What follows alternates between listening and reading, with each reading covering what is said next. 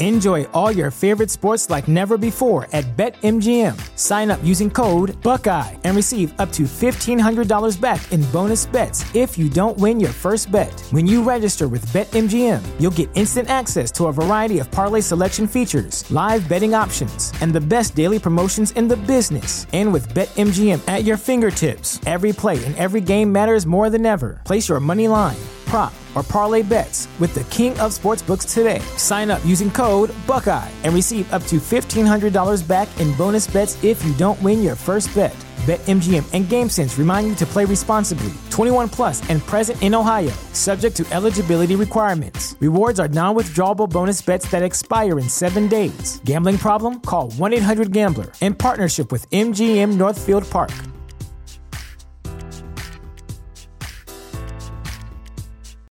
Without the ones like you, who work tirelessly to keep things running, everything would suddenly stop.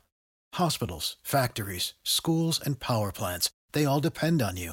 No matter the weather, emergency, or time of day, you're the ones who get it done. At Grainger, we're here for you with professional-grade industrial supplies.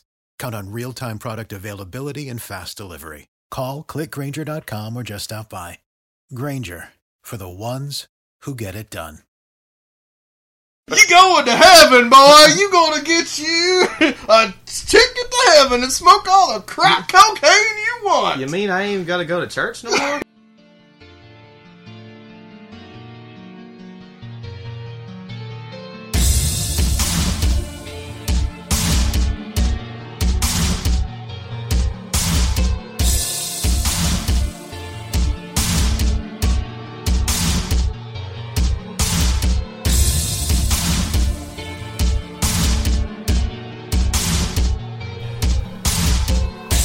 Oh yeah, that's me. Okay, so we're here on Conspiranormal. This is Woo! This is Rob with his own microphone finally. Yeah, Rob's got his own microphone. Now he could take my spot like permanently, dude. There's no need for Luke anymore. I could almost just like phase out completely. Hey, you don't want to do that, man. You love us way too much. Yeah, it's true. Well, maybe I can take more naps now, though. and also too. I mean, I know it's been 3 weeks, but this is 2 shows in a row you've been to. Right on. You proud of me? Got your Yazoo beer in your hand? Yeah, Yazoo spring seasonal. I recommend it.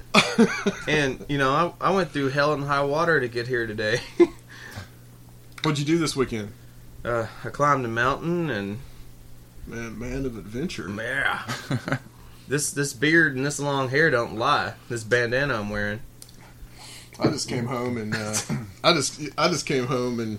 watched 300 Rise of Empire, watched a really crappy movie, and passed out. But I didn't have as much of an adventure as you did, sir. Yeah, me and my girl. Do look like Willie Nelson-ish right now, by the way. Well, I lost my hat. Like, I don't really wear bandanas. I just lost my hat, and my hair won't stay out of my eyes, so I have to have something. That's not one of Bobby's old dog's bandanas. No, yeah, I stole it from Bubs. No, Bubs. Yeah, and then I had to hear, like hours of heavy metal talk, like Queensryche and like old school like heavy metal talk from some English dude over there at the last house I just came from. I really love Queensryche. One of my best favourite bands from the United States. So yeah, I play a Maverick. It's kind of like the Gibson Explorer. Yeah, it's got this on it. Alright, it's the only guitar worth even buying. You know Alex Smith from Rush, man. He's one of my favourite. Alex Smith. Alex Liv, isn't that his name? Alex Lifeson. Come on, man! You gotta know your Rush. I don't know Rush at all, man. I respect them definitely as musicians. Like they're awesome. They're awesome musicians. But I can't get into it. Man, you don't understand Rush. Man. They're just such a deep band. I guess I don't. They're just so profound. Anyway, tonight we have coming on Walter Bosley. Walter's a new guest of the show. We're going to talk about his book series, like 3-book series. I've been reading them pretty much non-stop over the last 3 weeks, called Empire of the Will. And this is some interesting stuff. And we're going to talk about ritualistic occult murders, dealing with the goddess Hecate. We're going to be talking about, hopefully talking about airships from the late 1890s, possibly some of like the Nazi Bell stuff, and somehow all this is all tied in together. The Zodiac Killer, which Rob had a chance to look at some of the stuff, and some other murders, and all this stuff that's been going on in the what's called the Inland Empire in Southern California, which is the cities of San Bernardino and Riverside, which is where our guest lives. So we're going to be talking about that tonight. But first, I wanted to read a story that came. I've got another story to read in the outro. I've already had Luke practice his brill for it. But I thought this was interesting. 8 real-life clown horror stories that are horrifying and unfortunately completely true. Everyone knows that clowns are completely terrifying. The hair, the makeup, the inevitable desire to kill. No wonder American Horror Story has set its new season in a carnival. Some of my very favorite horror movies are about clowns, but there are some equally disturbing clown stories that are all too true. And Luke, I know you love clowns. Oh, yeah. Alright, Pogo. Firstly, the most terrifying and famous clown of all time, John Wayne Gacy. The rapist and serial killer worked several children's parties as Pogo the Clown and killed over 33 people, burying most of them in the crawl space under his house. He was executed in 1994. It's my garden of children. Klutzo. Amon Paul Klutzo Carlick Jr. of Springfield, Illinois, a clown and former minister, entertained thousands of children in Sunday school and other Christian initiatives around the world. When he returned from clowning at an orphanage in the Philippines, Carlock was stopped at a routine check at the airport, as the country was a danger zone for child sex trafficking. Probably still is. Authorities found photos of small naked boys on his camera and laptop and unearthed more depraved child pornography when they raided his house. Several young boys testified against him for his acts of abuse. 4. Leader of Mexican cartel murdered by a clown. No, really, last year Fox reported Francisco Rafael Arellano Felix, the eldest brother of Mexico's once-feared Arellano Felix drug clan, was shot to death in the Baja Beach resort of Los Cabos by a gunman wearing a clown costume. Interesting. Hopefully it was part of a drug-related dispute and not the beginning of a murderous clown rampage. 5. The Harlequin. The Harlequin is a recurring figure in children's stories and horribly similar to the Slender Man. The Harlequin has a white face, long limbs, and black eyes, and is only visible to children under 6. Children have reported a high-pitched laugh and a damp, fresh smell like summer rain. It's comforting. 6. Zazaby. In the early 1900s, Frederick Zazaby Zozaby moved to Liverpool, UK from his native Czechoslovakia. Liverpool. Zazaby killed himself, but children reported seeing his ghost even a century later. In 2002, 2 children were woken by strange laughter, seeing a clown spirit pointing straight at them. He had eyes like the hollows in the skull and a long bent nose. Although he did not hurt the children, he left behind a sickly sweet odor that adults at the scene later identified as the smell of embalming fluid. 7. The Clown Murder. 10:45 a.m., 26 May 1990, Marlene Warren answered her door to a clown bearing 2 silver balloons and a bunch of flowers. Before she could speak, the clown shot and killed Marlene with a .38 caliber revolver. Marlene's ex-husband was suspected, but the case remains unsolved. 8. The life-size clown doll. Okay, so this one's an urban legend, but it's too freaky to ignore. Rumor goes that a young teen was babysitting for some wealthy parents in California. They gave her free reign of the house, but requested she watch TV in the far room so as not to wake the children. She did as asked, but got gradually more and more creeped out by the life-size clown doll in the corner of the room. Hours went by, and the vacant gaze of the clown doll became too much to bear. She called the kid's mother, asking if she could watch TV in another room, explaining that their giant clown doll was scaring her. The mother gasped and then stuttered, "Get the kids out of the house. We don't own a life-size clown doll." Yeah, that gave me chills. I'm terrified of clowns. I'm not going to lie, they freak me out in a way. A that I lot can't of even people are describe. terrified of clowns, man. Yeah, it's not really a fear for me. It's just I just don't understand what the appeal would ever be. To a clown? Yeah, to want to be a clown, or on the other side, the flip side, like, why would anybody want to watch them? Like, they're not entertaining. Well, you know, I think you had like a story, someone that you knew that had some problems with some. Yeah, has a real fear of clowns. My ex-girlfriend got raped by a clown. It's messed up. Man. Yeah. Yeah, that's probably the roughest childhood story I think I've ever heard from any person I've ever talked to, for that matter, anybody. You know, I heard a story about John Wayne Gacy, and they were talking about how he did. You know, some of the things that he did was he was like really big in the community, and he was do the children's parties dressed as Pogo the Clown, and they said that. And he was into killing like young men, like around I think ages like 15 to like 20 was like the ages he liked, and you know he'd rape them and kill them, stash them in the basement. It's real pleasant stuff. And one of the guys said that he got the best of Gacy somehow, or something happened that Gacy got frustrated, and he was still in his clown makeup and was trying to go after him. And he said that Gacy was sitting there growling at him in his clown makeup, just like, can you imagine? It's just horrible. But I think I think Gacy's really the reason why clowns are so feared now. I think that's one of the reasons, because that got into the. Because I think Stephen King picked up on that.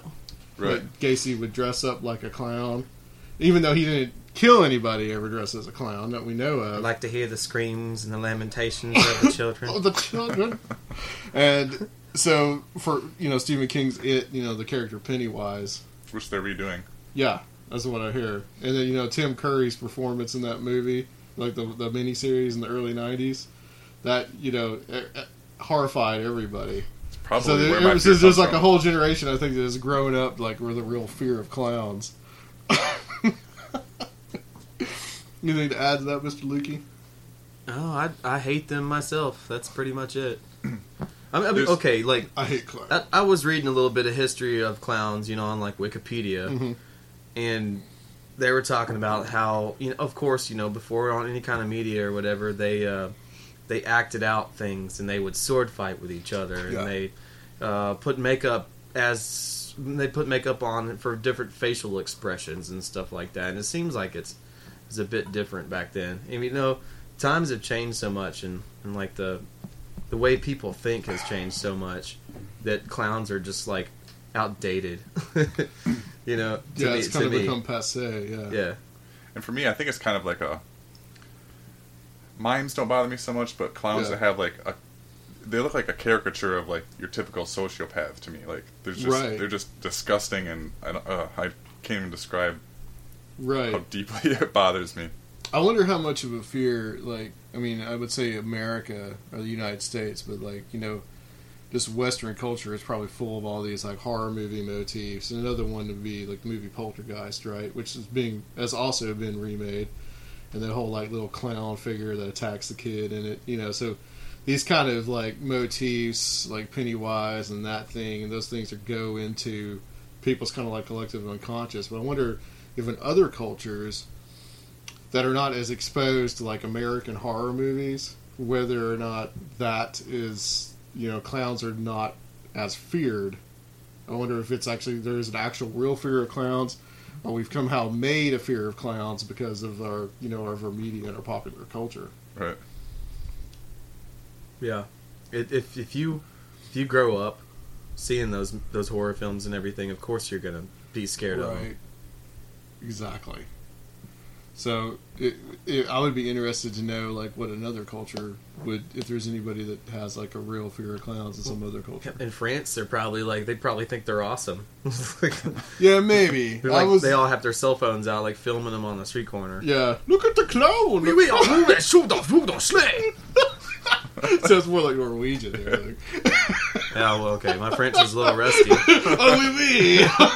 Look at the clown. Anyway, we'd like to remind everybody we're now on the Intrepid Paradigm Broadcasting Network, IPBN, along with Fringe Radio Network. So there's two places you can listen to us. Supposedly at some point we're going to be streaming on IPBN. Don't know the time yet. But of course, if you downloaded this, it's probably not a reason to really listen. But it will be there streaming for anybody, and I'm sure they will announce it on their website as well. But I think if you guys are ready, we'll go ahead and take a little break, and we'll get to the interview.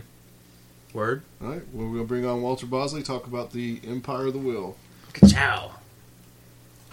All right. We're back.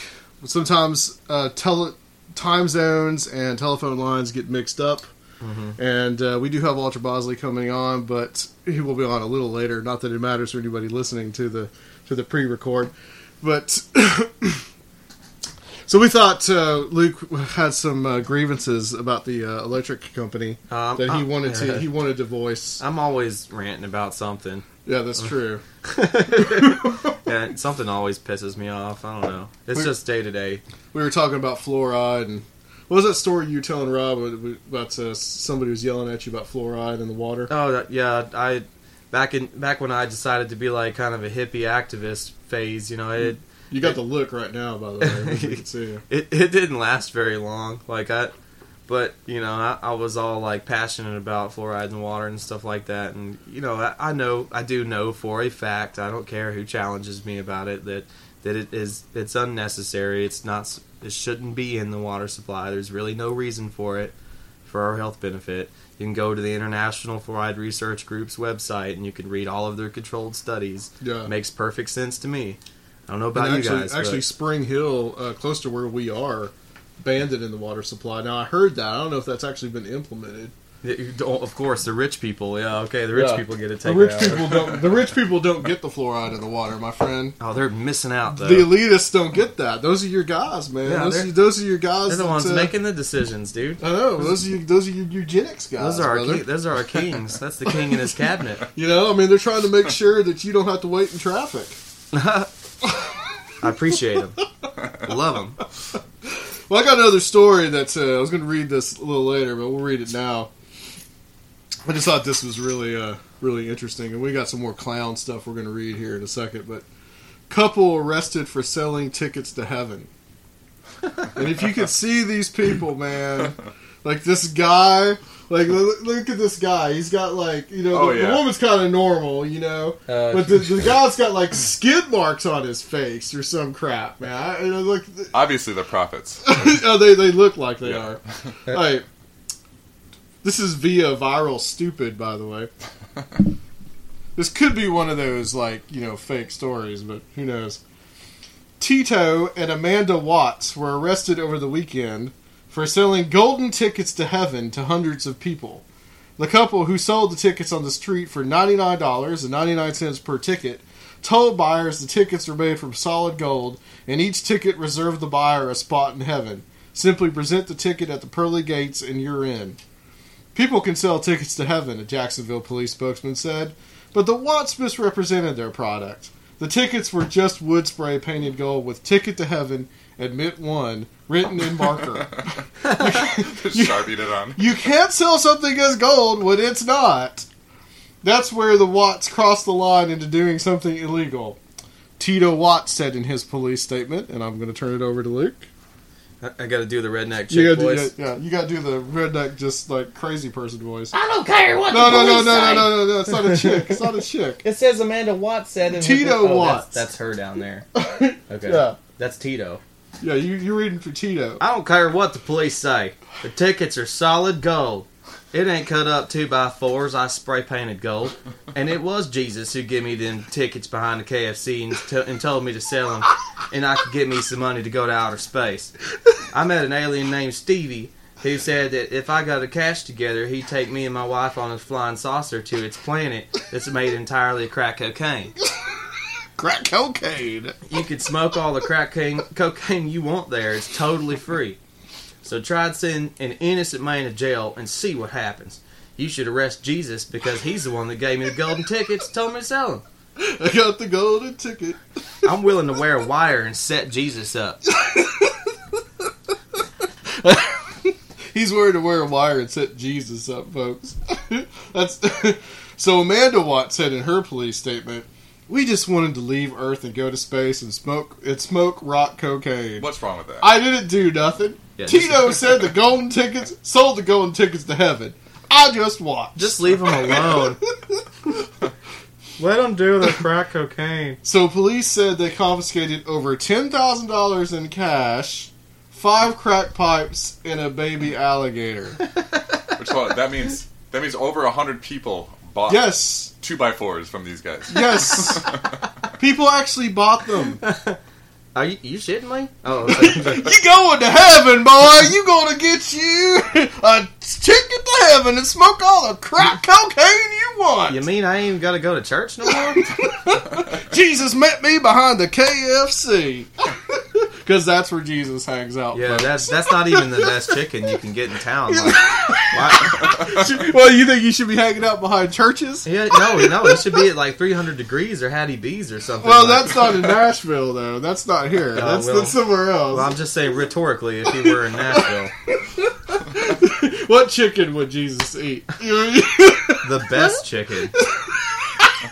You think Jesus would settle for some kind of fast food quality chicken? Like, no, dude. No, man. All Hattie B's hot chicken. Maybe he's just hanging out there. You know, he go to his planet where he. We can deconstruct this, right? Well, once he gets on crack cocaine, you don't know where on earth he's teleporting to. So Jesus gave him the tickets behind the KFC, and then he meets an alien named Stevie, who said that if he got the cash together, he'd take his wife and he'd take himself and his wife on a flying saucer to a planet that's made entirely of crack cocaine. And obviously, you can smoke all the crack cocaine you want there, and it's totally free because, of course, the planet's made out of crack cocaine. I mean, well, what else can you ask for? But they should arrest Jesus for giving him those tickets. I'd like to see him be questioned a little bit anyway. I think this is what happens when people that are supposed to be in mental institutions are out on the street. I like the fact that the only reason he got in trouble is because he was selling 2x4s. Selling tickets to heaven and talking about crack cocaine and everything else. No, I mean, I wonder if they drug tested the guy. It might not have happened. We were talking about clowns before. Oh, God. And this is going to scare Rob half to death, but Luke already has read this, but I wanted to share it with everybody. This is from a book called Weird U.S. A lot of people may be familiar with this, but I thought since we got some time here, we talk about it. In the spring of 1981, Boston, Massachusetts appears to have been the port of entry for a strange new version of the Pied Piper story. During the first week of May, some individuals in multicolored clothes began trying to entice school children into coming along with them. School committees, area police, and scores of parents were openly discussing reports in the local newspapers of clowns and vans bothering children. On May 6, 1981, the police, responding to persistent complaints, warned that men in clown suits were harassing elementary school children.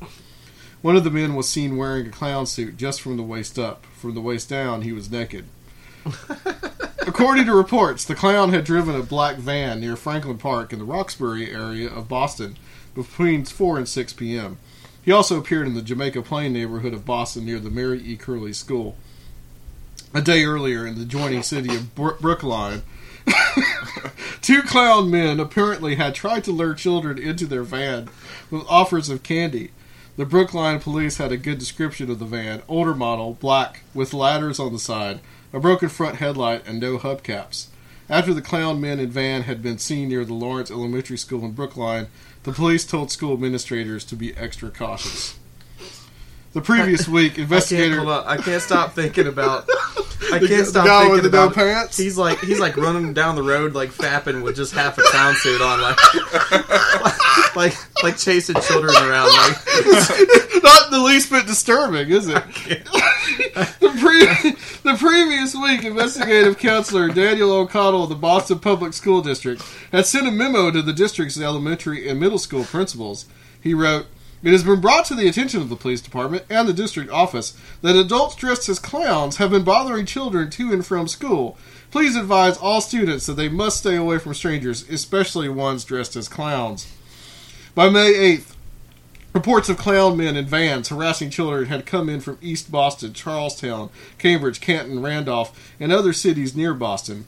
Police were stopping pickup trucks and vans with clowns delivering birthday greetings and clownograms, but no child molesters were arrested. Frustrated policemen pointed out that virtually all the reported sightings originated with children aged 5 to 7. The headline in the May 9th issue of the Boston Globe told the story, "Police discount reports of clowns bothering kids. The public had been calmed, and that was the end of the story, or so the papers would have had us believe." However, 50 miles south in Providence, Rhode Island, similar reports were coming to the attention of psychiatric social workers counseling the city's youth. Perhaps these are spillovers from Boston, but subsequent reports are more difficult to dismiss. The focus of activity shifted 1,000 miles west to Kansas City, Kansas, and Kansas City, Missouri. On May 22nd, a yellow van on the Missouri side stopped by two girls who ran screaming from the knife-wielding clown inside. Dozens of similar reports came in involving 6 different elementary schools, and by that afternoon, police cruisers were trailing the yellow van across town. The calls did not taper off until 5 o'clock that afternoon. The previous week in Kansas, school children said a clown had chased them home from school and threatened them if they didn't get into his van. Some reports claimed that the clown brandished a sword instead of a knife. Before long, the killer clown affair spread to the Hill District of Pittsburgh and became tied up with reports of someone wearing a pink and white rabbit costume in a blue van and other weird stories involving a costumed Spider-Man joining forces with a gorilla and a clown in Arlington Heights, Pennsylvania, and trying to entice a boy into a vehicle. I began to sense that we were in the midst of a major flap of a new phenomenon. Through the Fortean underground, I was able to ascertain the depth and breadth of the Phantom Clown drama. Phantom Clowns in at least 6 major cities spanning over 1,000 miles of America in the space of 1 month is quite a mystery. Were the clowns in vans being sighted elsewhere in the United States? Are they still being seen? Only time will tell. But new reports keep popping up, and one of the most recent ones comes via Fortean researcher Richard Hendricks. The Wisconsin State Journal of Madison reported on June 20th, 2000, a man dressed in a complete clown costume and holding 3 helium balloons tried to lure children into woods near the King James Court Apartments at about 12:30 p.m. Monday, Fitchburg police said. Dude. Then 2 days later, the Wisconsin State Journal ran this article. Suspicious clown had unique face paint. Fitchburg police, investigating a man in clown costume who tried to lure children into the woods on Monday, have concluded he is not a legitimate clown. Detective Todd Stetzer, who said he's learned a lot about clowning since the man appeared near the King James Court Apartments, said the man's black face paint set him apart from any of 3 mainstream styles of clown costumery. That's extremely, extremely unique, he said. It isn't a legitimate style of clowning, which kind of leads us to believe the person was using it as a costume only for this purpose, enticement. The denizens of the netherworld have apparently dreamed up a new nightmare to shock us. Leagues of phantom clowns and vans have now joined the scores of 14 ufological and flying saucer people. The Cosmic Joker is alive and well and living in a clown suit. And that's by Lauren Coleman, who also is a Bigfoot researcher. Recited well, my friend. Thank you, sir! Do you remember the poet that was like saying the lyrics of that song I showed you, where the teenagers were like jumping around, like they're like dry humping each other in the woods and stuff like that? What? The metal video. Oh yeah, okay. Yeah. And then the guy's like reciting it as poetry afterward. Okay, here's a question for you, Luke. Okay. As a metal fan, Sure. and I know that you enjoy the black metal genre, Absolutely. is there a link between the face makeup in the black metal genre? You know what I'm talking about, Uh-huh. like the big like diamonds or whatever they have. Golgoroth. You're talking about Emperor. Yeah. Is what was it? Demi Brigier, all those guys, all that stuff. There's a bunch of them. Okay. Is there a link between that and clowns? Oh, no.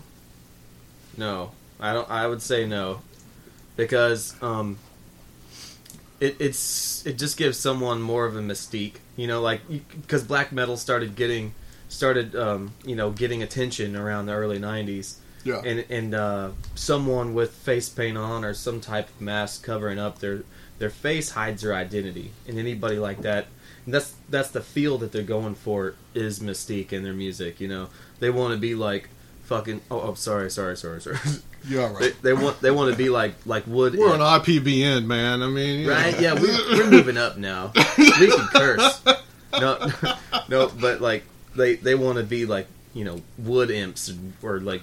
I gotcha. Okay. So they're going for the mystique. I kind of have to disagree with that. I think that is the whole like the same thing as what clowns are. Well, yeah, I guess it's true. It's kind of a mystique, sort of a. Well, maybe portraying a different, side of humanity, but clowns are supposed to be going for happy, and black metal musicians are supposed to be going for sadness and hate. What about the whole, Insane Clown Posse and the whole Juggalo thing?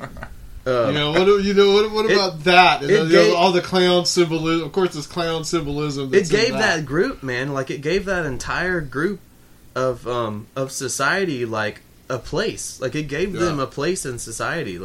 All of the Juggalos, back before Juggalo was a thing. Those were the kids wearing the Jinkos and the Slipknot shirts and stuff in high school. And then the Juggalo thing came along, and it gave them all a place. It gave them all, they had their own gang. But some of them dress in that clown makeup. I'm still baffled by how many Juggalo tattoos I see in people to this day. It's how the little hatchet man thing is going on. I met some cool ones, and then I met some real loser ones. Hey man, can I borrow $10 every day? So I'm not judging them. I think they're alright. You could throw Kiss in with that whole sure, kind of theme too. All the makeup and stuff. Yeah, I mean, look at that stage presence is what makes people remember you. Because I going to all these metal shows throughout the years, I'm not going to remember a bunch of guys, even if the music is decent, that are just standing there, static in place, not moving very much. Even if most indie rock bands. Yeah, even if they do a great job.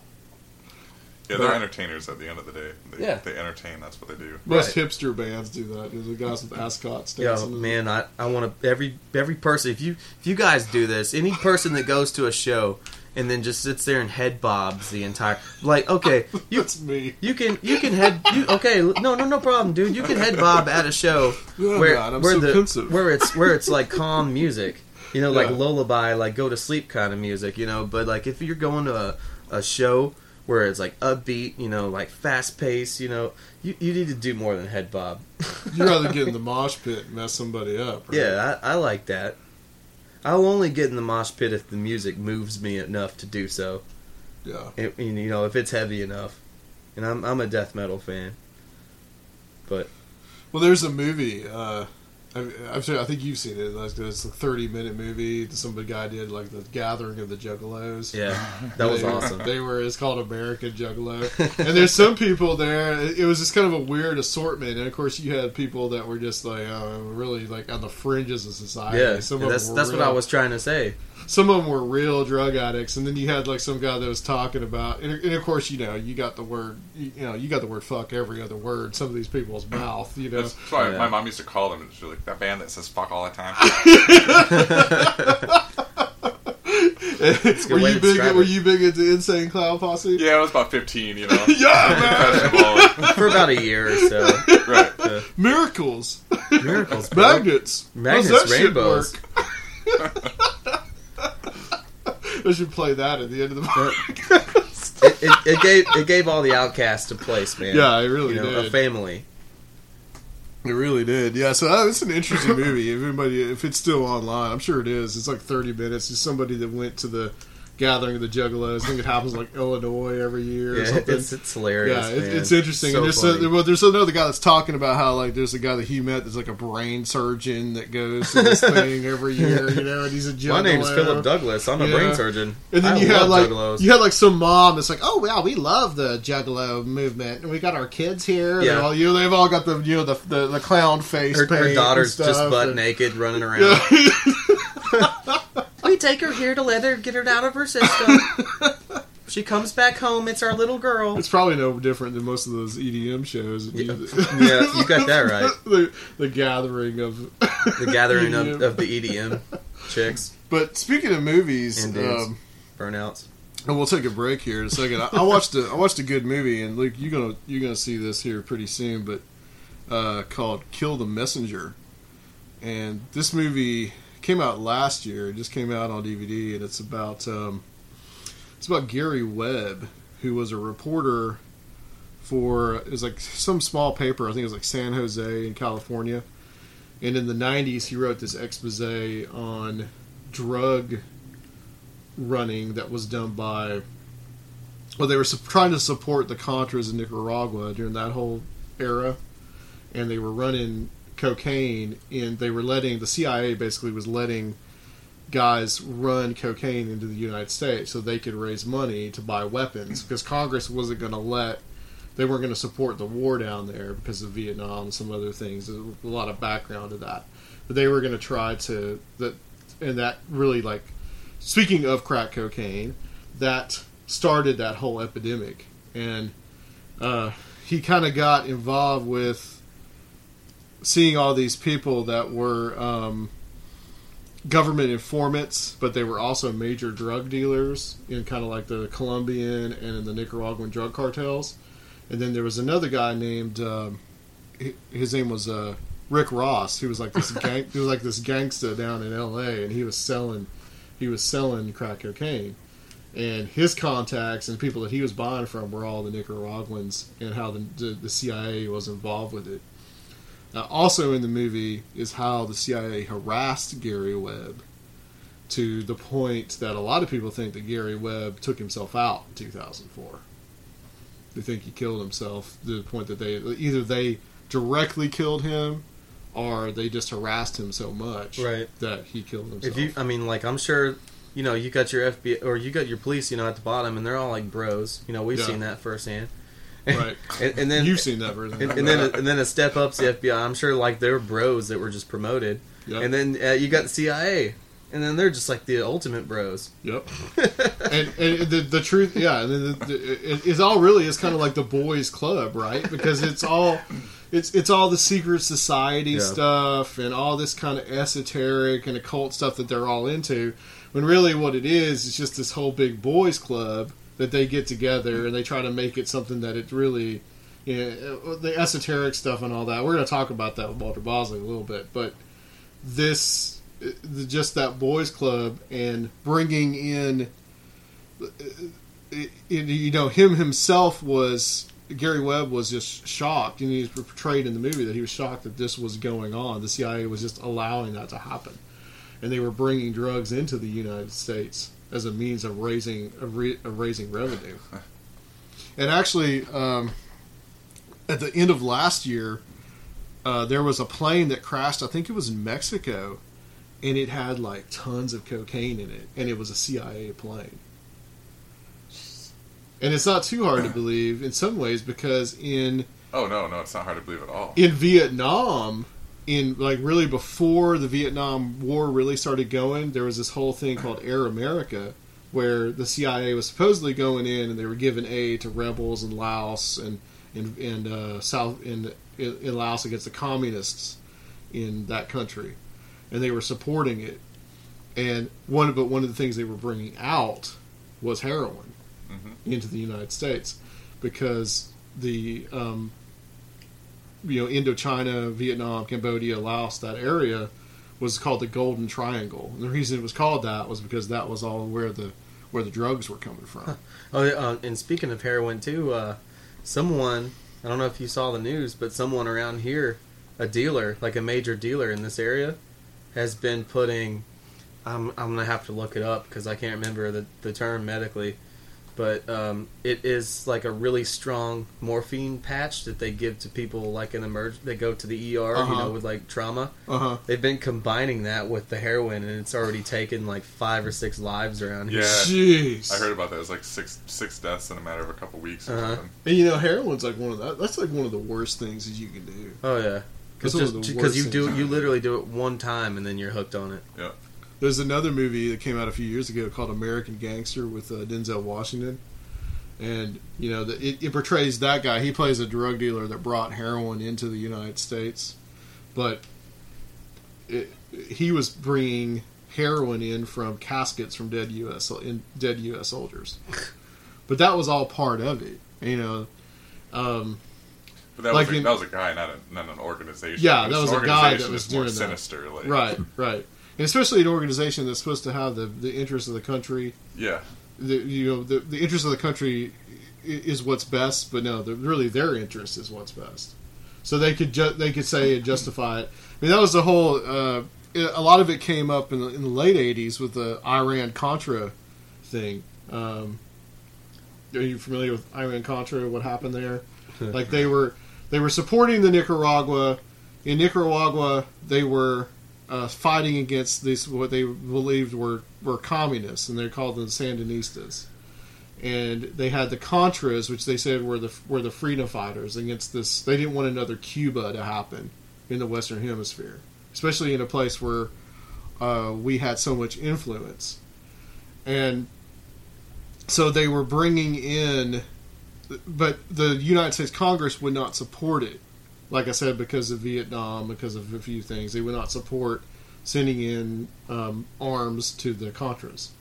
So they were getting around that by selling arms to Iran, which was ostensibly our enemy, right? That they were saying was our enemy, and they were funneling that through the Israelis to buy to facilitate buying those arms. Okay? That's too complicated, man. Yeah, it does. It gets complex. But in one of the hearings, okay, because it got revealed that, the CIA had been doing this. They had made this deal to try to fund the Contras in Nicaragua. Well, in one of the hearings, they started talking about the drug aspect to it. And there's actually footage you can see of them saying we don't need to, like telling congressmen and senators, we're not going to continue this line of questioning. This is national security. We're not going to talk about this. You can actually see that in the bullshit. In the I think it's on YouTube. But Gary Webb exposed a lot of that stuff in the 90s, and began to be harassed by the CIA, and also the people that there was a guy named Michael Rupert that knew Gary Webb and also knew that this stuff was going on, and the CIA director actually came to South Central LA, like the whole what's classically like the time period of like NWA and all those guys, and, Ice-T and all that stuff. All that stuff was going on. There was an actual like a community meeting there, and the CIA director was there. Well, Michael Rupert gets on there, and this is also on YouTube too, and challenges him and says, "I'm an he was an ex-LAPD cop, and he said, I know this is going on. I know the CIA has been running drugs into this country, specifically into Los Angeles, and I know that you guys have been doing that." And now, in 2014, 2015, this stuff has been coming out that they've been doing this stuff. And at first that they had denied it. And they have also admitted that they harassed Gary Webb. They harassed him. So either they harassed him to the point where he committed suicide, or somebody actually did kill him. Mm-hmm. When we talked about, I think a couple of shows ago, we talked about this guy that actually flew planes into the United States, flew drugs into the United States. He was American, and he flew drugs from Central America into the United States, and he was going to reveal, he had also some information about 9/11 that he was going to reveal, and he was going to reveal some stuff, and then all of a sudden he ends up dead, his kids end up dead, his wife ends up dead, his dog ends up dead. Yeah, because this was like the dog's going to talk, dude. Right. It's good that he finished him off. Well, the dog's going to bark. Yeah. And alert somebody. That's the reason. What did you say, boy? Oh, they're flying drugs in the CIA, huh? How do you know this?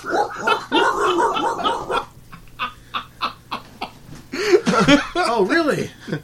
So you got all this kind of cloak and dagger stuff. There's a guy named Peter Dale Scott, I want to try to get on. He's kind of an older gentleman, but he talks a lot about the deep state. This idea that, basically that intelligence agencies are just going to do what they want to do. Yeah, I totally believe it. If they have the power to, which they absolutely do, and they have the tools to, and it benefits them, why wouldn't they? Yeah, right. Like they don't care about us as individuals. They care about the system. 80%. And their investment in the system. 80% of the population, including myself, is just like dancing around with their beers and woo! We got Bin Laden. We have a good old time, you know, while people like Adam are like getting to the meat and potatoes of what's going on in the backdrop. And they fight each other too. I mean, look at this whole Eric Snowden thing. I mean, Edward Snowden. Sorry.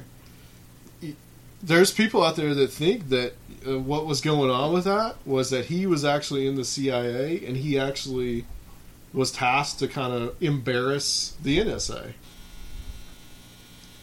So there's all these rivalries that are going on, like between the FBI, the CIA, the NSA, and the CIA, the NSA and the FBI. It's just all this big mess, and like the intelligence agencies are really, in my opinion, are really what control this country, because I think people like look at the first Bush.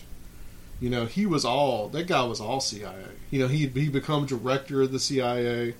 There's a lot of people that point him back to being involved in the CIA as far back as like the Bay of Pigs. There's some people that tie him in with the Kennedy assassination, which was, in my opinion, if not a CIA operation, then definitely a breakaway of the CIA that did it, a rogue element that was tasked to do it. Okay, I think that's pretty much been settled by like the confessions of E. Howard Hunt. Okay, and Hunt was a huge CIA guy. You know, he toppled governments in Guatemala. You know, did this kind of stuff all over the place. And I think before he died, he really spilled the beans on the Kennedy assassination. Well, that's beside the point. You know, like Obama himself, I think he was and still is pretty much controlled by like the CIA. His mom was definitely a CIA agent.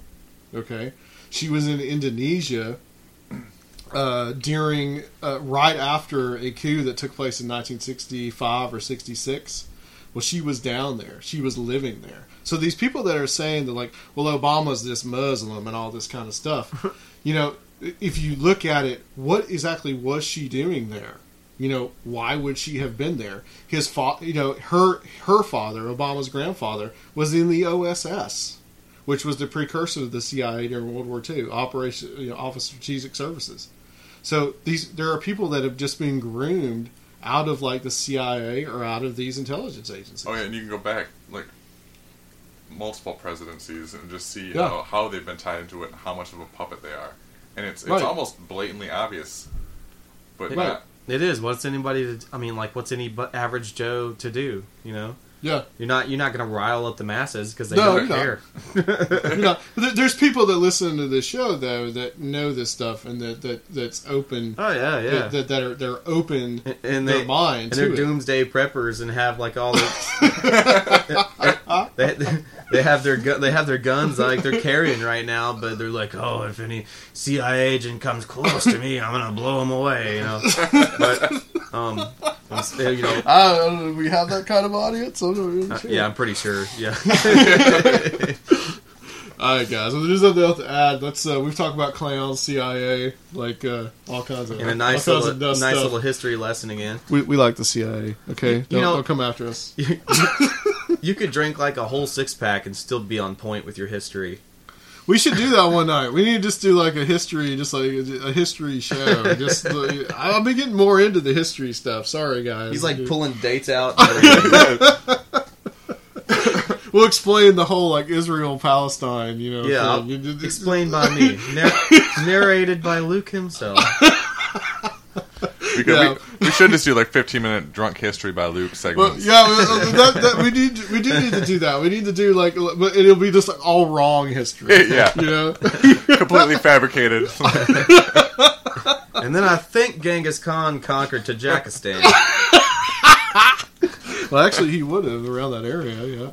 So at least I'm close, right? If you said something like, you know, Genghis Khan, you know, when he went into Iowa that time, and But there's people out there that think Jesus discovered America, okay? So you gotta...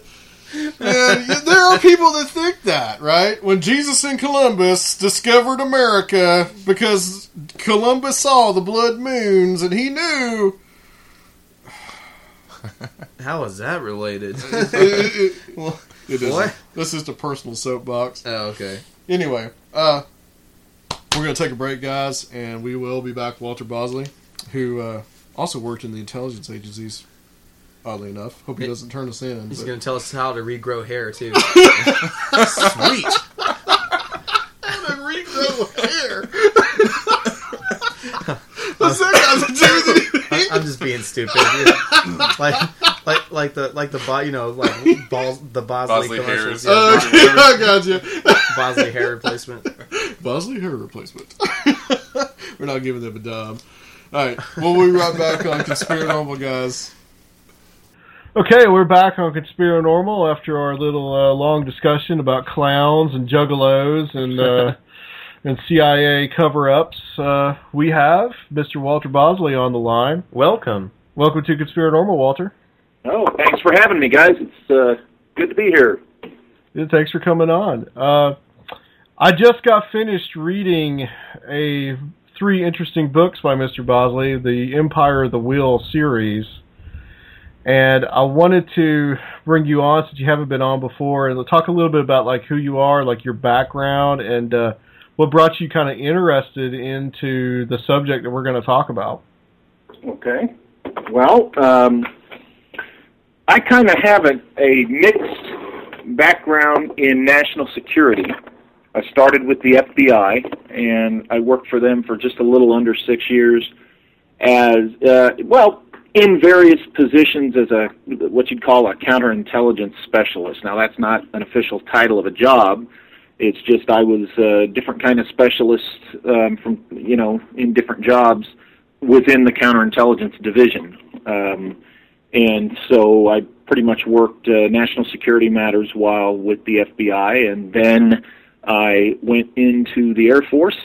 I went through officer training school and was commissioned as an officer, and went immediately after that into training to be a special agent with the Air Force Office of Special Investigations. That's the AFOSI, which many UFO enthusiasts love to despise and discredit as much as possible. Oh, yeah. And I have a lot of fun with that, of course. And for just a little under 6 years, again, I was on active duty my whole time as a special agent with OSI, and got to do some interesting things in counter-espionage operations, and deployed once to Saudi Arabia for about 6 months. And then after I went into, I was a contract consultant for various clients working around the world on anti-terrorism, kind of things like threat assessments, vulnerability assessments, that kind of thing, assisting with looking for terrorists, that kind of thing. That took me, in a lot of places globally. And, I did that for about 6 or 7 years, and now I'm a licensed private investigator, but I spend most of my time now researching and writing these wonderful dark things that I stumble upon. Absolutely, that's quite an amazing resume. How did you first get into the events that took place in San Bernardino in 1915? And it's kind of like an obscure thing that I don't think very many people would kind of glum on. It's not something that I had ever heard about. Of course, I'm on the other side of the country, but how did you get into studying this kind of obscure case and all the kind of twists and turns that it led you into? Well, I'll tell you, obscure is right, because I and Rick Spence, my co-author on the first Empire of the Wheel book, we were the first writers, the first people at all to talk about this stuff publicly for, it was just shy of 100 years. after it had happened in 1915, it never appeared again in any newspaper accounts or any books that I ever found. So, the Empire of the Wheel series is really, brought this up and put it back out there, unburied it, so to speak, because in my opinion, it was buried on purpose. But I first was turned on to this when I was doing some follow-up research on my Disneyland book, which was, quite a bit more fun, you could say, than the Empire of the Wheel milieu. And in my follow-up research, I was looking for strange phenomena or ghost stories, that kind of thing, associated with telluric current or ley lines, world grid type phenomena, and in the Inland Empire. And I came across this, mention of a ghost story, which I subsequently learned from a woman named Ann Walker. She's a librarian here in San Bernardino, and she's the one who first told me about the mystery of Cora Stanton, because she had posted a story somewhere online about the haunting, the curious haunting and the ghost of the Inland Center Mall. Okay. And so I contacted her to find out about that, and she's the one that told me about the Cora Stanton, death mystery, and that she didn't think it was a suicide, and she told me, hey, go look at the newspaper accounts yourself and you'll see what I mean. So with Ann Walker's lead, I went to the special collections room of the library branch in San Bernardino, and not only did I find this mystery about this Cora Stanton woman, but I began to notice there were 6 other very questionable deaths that, kind of started painting a picture of something bigger here. Something was seriously not right. And, the deeper I looked into it, the more I legitimately found. It wasn't a case of, the more you look into it, the more you're going to find what you're hoping to find. Well, I mean, the more you looked at it, the more there was there, And next thing I knew, I was neck deep in what I thought then and what I still believe now is a major suppressed mystery involving the occult, involving historical figures, involving lost technology and breakaway civilizations, and H.P. Lovecraft and Harry Houdini and Aleister Crowley and all this wild stuff. So describe what had happened in San Bernardino in 1915, like, who was killed. And incidentally, too, just to mention, we've had Adam Gorightly on this show several times, and I think in our first or second interview with him, he actually mentioned your Disneyland book. Oh, yeah. Great, yeah. I'll tell you, Adam is a guy I know through Greg Bishop, and he really... I'll tell you, the stuff he knows about Southern California and the strange characters that he writes about, he's like an encyclopedia himself. He absolutely is. Great source of this stuff. But what had happened there? How many people were killed? Who was killed? And how Cora Stanton actually died.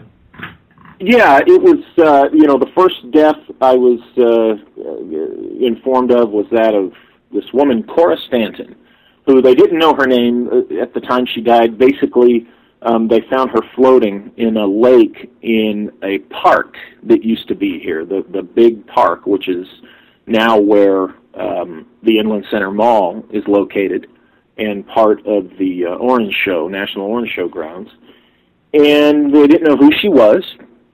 They kind of put her on display in the morgue, and hundreds, actually maybe even thousands of people were, paraded past her in the morgue, and nobody knew her. Nobody knew her until one woman who happened to be a receptionist at a doctor's office, and she remembered this deceased woman as having come into the doctor's office the afternoon before she died. Yeah. And she had come in and asked to see the doctor, and, she was told to wait, and a few minutes later, the receptionist heard her, mumble something, that didn't mean anything to her, and then she walked out and never saw the doctor. And then, of course, the next time this woman is seen, she's floating dead in the lake. The medical examination showed that she had poison in her stomach, specifically bichloride of mercury. But it was pretty much the drowning that killed her. She was estimated to be about 35 years old. She was a virgin, which, if you've read the books, as you know, that comes into play in a big way later as far as her identity.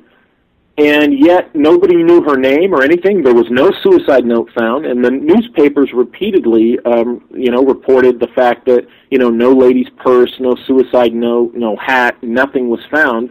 And then, after this had gone on, and after a local jury of, I think, 6 local citizens, just kind of quickly decided, okay, this was a suicide, she killed herself. Okay, it was after that,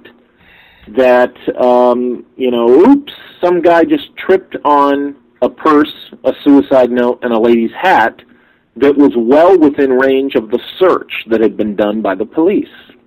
So, of course, it looked like someone had stashed these things, and this alleged suicide note, just tied everything up neatly. It was just like, my name is Cora Stanton, I came here from El Paso, I'm sick, I have nobody, give my soul to God, that kind of thing. And the funny thing is, in California law then, as in now, if there is family, then, or anybody who can claim relation, you don't get to see the suicide note. The public, can't see that. The newspapers can't publish it or anything. And but if there is nobody to claim this person, the person who has committed suicide, then the public can see this. Now, of course, the contents of the note was published in the paper, but funny thing is the file somewhere along the way got lost. So when I was writing the book, I was not able to see any file on this case, and certainly not see the letter, because I was told it had been inadvertently destroyed. What I wanted was to get a photocopy of the letter and, take it to a handwriting analysis, and they would have been able to tell if a male or female wrote the letter. And for the obvious reasons, that would have been interesting. If it had been a male hand that wrote the letter, then there you go, that pretty much validates the problem I think we have here with this case. Now, while this is going on, all this attention, when you look at the papers of the day, all this attention is being paid to this woman who, her name is allegedly Cora Stanton, and yet at the same time, there are 2 small children, a 4-year-old and a 2-year-old, who have been given poison candy, and that's what it says in the reports of the day. They were given poison candy by some, still, 100 years later, unidentified stranger, and even though their situation is reported and their deaths are reported, they don't get nearly the attention of this woman who is the suicide. So think about that. You've got 2 children who've been given poison candy by somebody. The parents were cleared. It wasn't the parents. They were essentially murdered, and they got maybe 10% of the attention in the media of the day as a woman who was allegedly a tragic suicide. Well, this happens again a couple of weeks after the woman dies and the 2 children are dead. A 14-year-old girl in Redlands dies under mysterious circumstances, again with poisoned food, in this case an orange. Now, the toxins in the orange and in the candy that killed the other 2 children were sent to a laboratory, and the laboratories were unable to identify the specific toxin. Now, people say, well, that's 1915. Maybe the science wasn't up to par. Well, actually, the science was up to par. They were really good with toxins back then, 100 years ago, as poison was for a while the most popular method of murder. Right. So that makes sense. Yeah, so you got this 14-year-old, you got a 4-year-old and a 2-year-old, you got this woman who dies under really strange circumstances, and then you've got a man whose mummified remains are found, and he's another alleged suicide. and there's mystery surrounding him. And then, the only guy whose death in the middle of all this might have been what it was reported to be is the poor guy who died in a boating accident on the lake.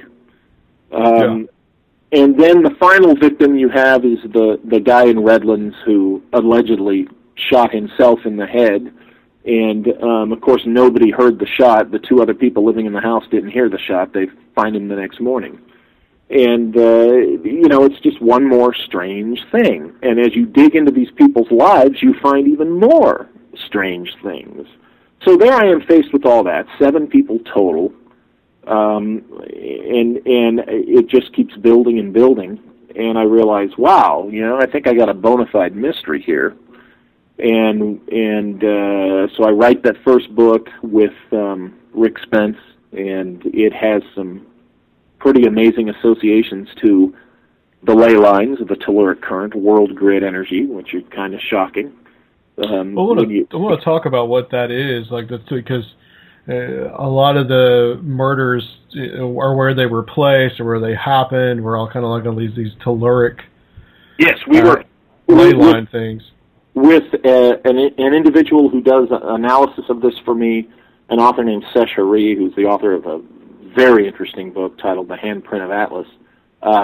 He helped me identify that there is telluric current, which is an extreme low-frequency energy that runs through the planet. You can look it up. It's Telluric. And I had him blindly do an analysis with its topographical maps. With topographical maps and his knowledge of geomorphology, and he sent me back his analysis of where these telluric current flows and patterns are, and then I, independent of him, he didn't have this knowledge, I compared it to a plotted map of where these victims were either attacked and killed or where they died or were killed, and there was a match with the telluric current running through the valley. Wow. So that was another level of what's going on here. Clearly somebody was doing this on purpose. And the book goes into who the suspects are and why. It also points to a more famous case in which I discovered that the same thing was done, and that's the Zodiac Killer case.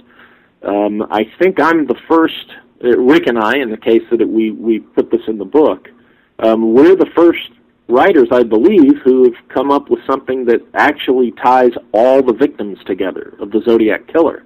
And it is the fact that the known Zodiac Killer victims, whether they died or not, all the known victims were attacked in spots that are on this telluric current world grid of power. And so I argue that that's what the Zodiac Killer was doing, was he was attacking people on this energy grid for his own, esoteric purposes, which, again, we go into in the book. So, that's where we're at with the first book, and that's weird enough. Well, as you know, since you read all 3 books, I decided to pull a thread. In the middle of all this mystery, going back to San Bernardino in 1915, there's a young man who's arrested on a train going out of town. And some interesting but scant details are stated about his arrest and his subsequent release in the newspapers of the day. And in pulling the thread that I saw sticking out due to some research totally, I thought, unrelated, in the past, I pulled this thread, and boy, did it open up a whole new ball of thread, you might say. Yeah, really. And that led to Empire of the Wheel 2, in which I'm convinced that I, know the identity of, the true identity of Cora Stanton. And, wow. It's kind of, it really takes you out deeper into it. And then by Empire of the Wheel 3, of course, it's kind of bringing it back to the Inland Empire, but as you know, it's just, it's hard to put in a sentence. I want to talk about a little bit kind of like the detail of some of this stuff, and I want to kind of go back a little bit into the Empire of the Wheel 1, and about how how spiritualism or spiritualists were kind of involved, and also this strange coincidence of Aleister Crowley being there at least maybe like a week or so before these events started to happen. Yeah, the events were going on, because remember, the first alleged suicide would actually have been in August, because his body was found mummified beyond recognition during November. So the first death would have been in the summer, and then the next mysterious, strange, circumstantial death was in October. That was the guy who drowned on the lake. So you already had 2 victims, although, the mummified guy hadn't been found yet till November. And then he had like his hand over his mouth or something, like the mummified guy. Yeah, he was on his knees, one hand over his mouth, and it was kind of interesting. Very, very strange. But during the time that the 2 children were poisoned, because it took them about 7 to 10 days for both of them for the poison to kill them. They were sick for a week or so. The one child died before the Cora Stanton death, and the other child died, I think it was reported that child died the same day or the day after. But Aleister Crowley had to have come through San Bernardino. I was able to pretty much verify that through railroad records. Around shortly after the children were poisoned, but at least a week before, about 6 or 7 days at least, I believe. It's been a while since I looked at that detail. I've been working on so much other stuff. Before the Cora Stanton, death. So, as I state, and I've said before, Crowley was not in town when the kids were poisoned, so he couldn't have done that. He was not in town when Cora Stanton was murdered, and he was not in town for the 14-year-old to be murdered, and the other. I so often get people that, they hear Crowley was anywhere near, and it's like, that's it, and there's your guy. And, I came away with I came away with a much different view of Aleister Crowley after this research than I had going in. Interesting. Yeah.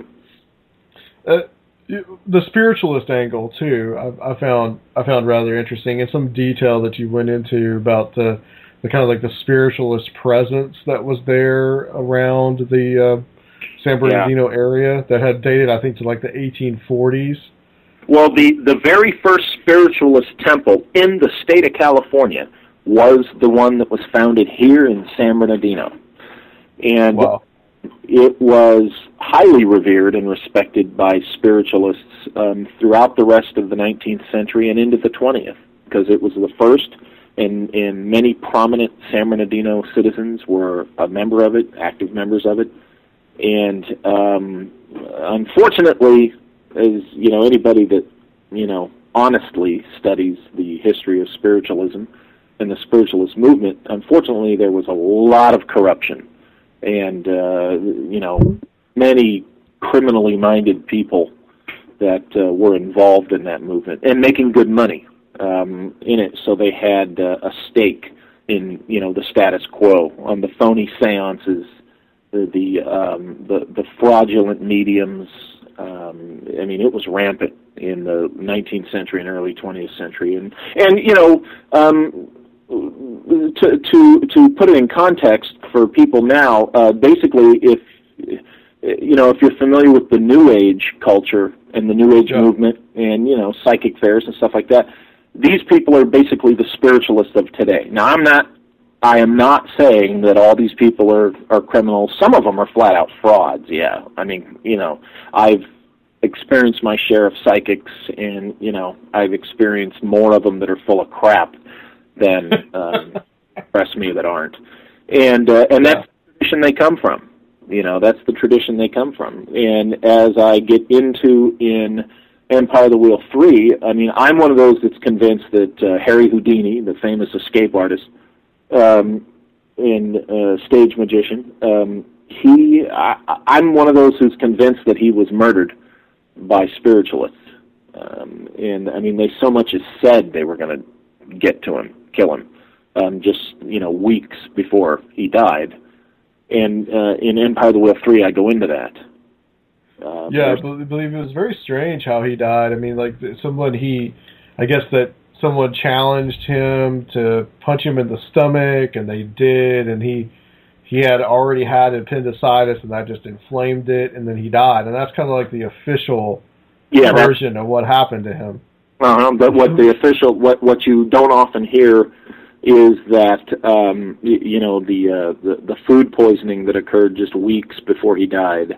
And of course, I go into that in Empire of the Whale 3. And the reason that Harry Houdini is even mentioned in this, and the book goes into this in detail, is because during the time of this mystery, as well as Aleister Crowley being in California, Southern California, Harry Houdini was in Southern California at the time. Yeah. Now, he was in Los Angeles. At least the record shows he was in Los Angeles performing on November 30th, while this mystery went into the middle of December. But here's the interesting thing about this. You have Harry Houdini in Los Angeles, and he went after, very publicly, the fraudulent spiritualists in the 1920s, the decade after this San Bernardino mystery. Now, in the San Bernardino mystery, you have an interesting character by the name of, he was the Reverend Walter Franklin Prince. Now, in 1915, Walter Franklin Prince was the Episcopal minister here in town, and he was the one who gave Cora Stanton her public funeral, the alleged suicide Cora Stanton, her public funeral. Now, in the books, I go into why this was a very curious thing that an Episcopal minister, any minister at the time, would have given a very public funeral, as this funeral was, to someone who committed suicide, because 100 years ago that was treated as a very shameful thing, and they just wouldn't have done that. But Walter Franklin Prince did. And then, after he gives Cora Stanton her funeral, him and his wife pack their bags, and they leave San Bernardino, and he goes back to Boston to become the assistant of the Psychical Research Association. Now, a decade later, Walter Franklin Prince is the director of the Psychical Research Association in Boston, and that's the organization that teams up with Harry Houdini to go after fraudulent spiritualist mediums. Walter Franklin Prince and Harry Houdini were close associates and very good friends, and they both investigated these spirit medium frauds, these fraudulent psychics. So here you have this strange thing going on here in San Bernardino in 1915. You've got the heavy presence of spiritualists. You've got this occult theme and clues going on with these deaths. And here you have Walter Franklin Prince, who's in town when this is happening. And you've got Harry Houdini just down the road at some point. And these are the two guys that 10 years later, they're going after these spiritualist mediums. That's a very interesting, curious thing. As I ask in the book, did the crusade against these fraudulent spirit mediums, did this begin, between Prince and Houdini, did their crusade actually begin because of what happened in San Bernardino? It makes you wonder. And of course, as you know, the research gives all the details and the background as to why I asked this question and why I think that's possible. So that's why Houdini is connected to all of this, because the Walter Franklin Prince and the spiritualist aspect of what was going on here. So do you believe that the spiritualists were behind these murders, or someone that maybe could have been a rogue element possibly in that community? Someone within the spiritualist community in San Bernardino, someone who was involved in that spiritualist temple that was here, yes, I'm convinced was definitely involved in these murders. Now, rogue element, yeah, corrupt members, definitely, corrupt members. I can't say whether it's rogue or not, because, you don't know. I would like to think that it's a rogue element. I'm sure that not everybody, it wasn't a temple of, diabolical, evil comic book villains. But, yes, there was definitely spiritualist, with a capital S, spiritualist involvement in these murders in San Bernardino, one way or another. Just as it's to me, it's convincing that they, a decade or so later, 11 years later, murdered Harry Houdini. He's still hated in some New Age schools. You mention the name Harry Houdini at like a New Age gathering, and you'll get hisses and boos and dirty looks. And he's very respected still among people that are more serious skeptical researchers too. Yes, of course, because the fact that he went after these guys and he exposed their crap, and of course he's in that regard he's probably one of their icons. So certainly I see why they respect him, but Houdini himself, though, was not what you'd call... Houdini wouldn't necessarily be what we would label a skeptic today. His experiences told him that there were, more things in heaven and earth than in the philosophy of the modern-day skeptic. Today's skepticism is kind of a what I like to call mostly, it's a big trend with young men. they seem to really grab onto skepticism because it's a way to be snarky and a smart ass and right. Cool things that they just don't understand. And so I'm kind of I'm neither in the New Age camp, believe me, but I'm not in the skeptic camp per se. However, because I was a federal agent, I'm a professional investigator, my way of approaching things and the requirement that I put on myself would probably be more respected by skeptics than New Age or true believer types, because I will irritate and annoy my true believer friends because I'll be the devil's advocate. I'll ask the hard questions. I'll say, hey, step back, take a deep breath, be objective here. You have to. But that comes from the fact being a professional investigator, if I did an ROI, a report of investigation that was going to a prosecutor, I'd better have, gotten my ducks in a row and presented some evidence that supports the elements of a crime, and that's the way I approach this stuff. So I can say this, I will say this about my books.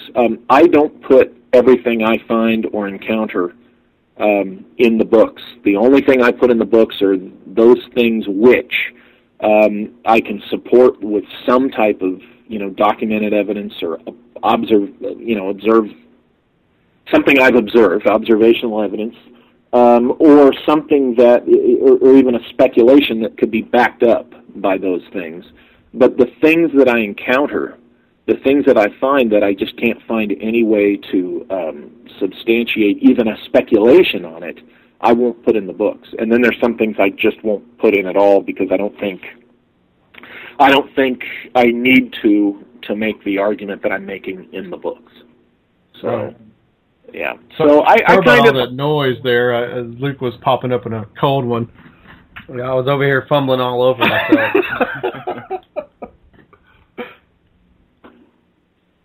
Hello? Yes, yeah, I'm here. Okay. I wanted to ask a little bit about something that has actually come up on this show before, oddly enough, and that is this kind of the worship of the goddess Hecate. Yes. And how that's involved with this whole thing, and that's actually instrumental in your title of your books. Yep, she's at the heart of this Empire of the Wheel stuff.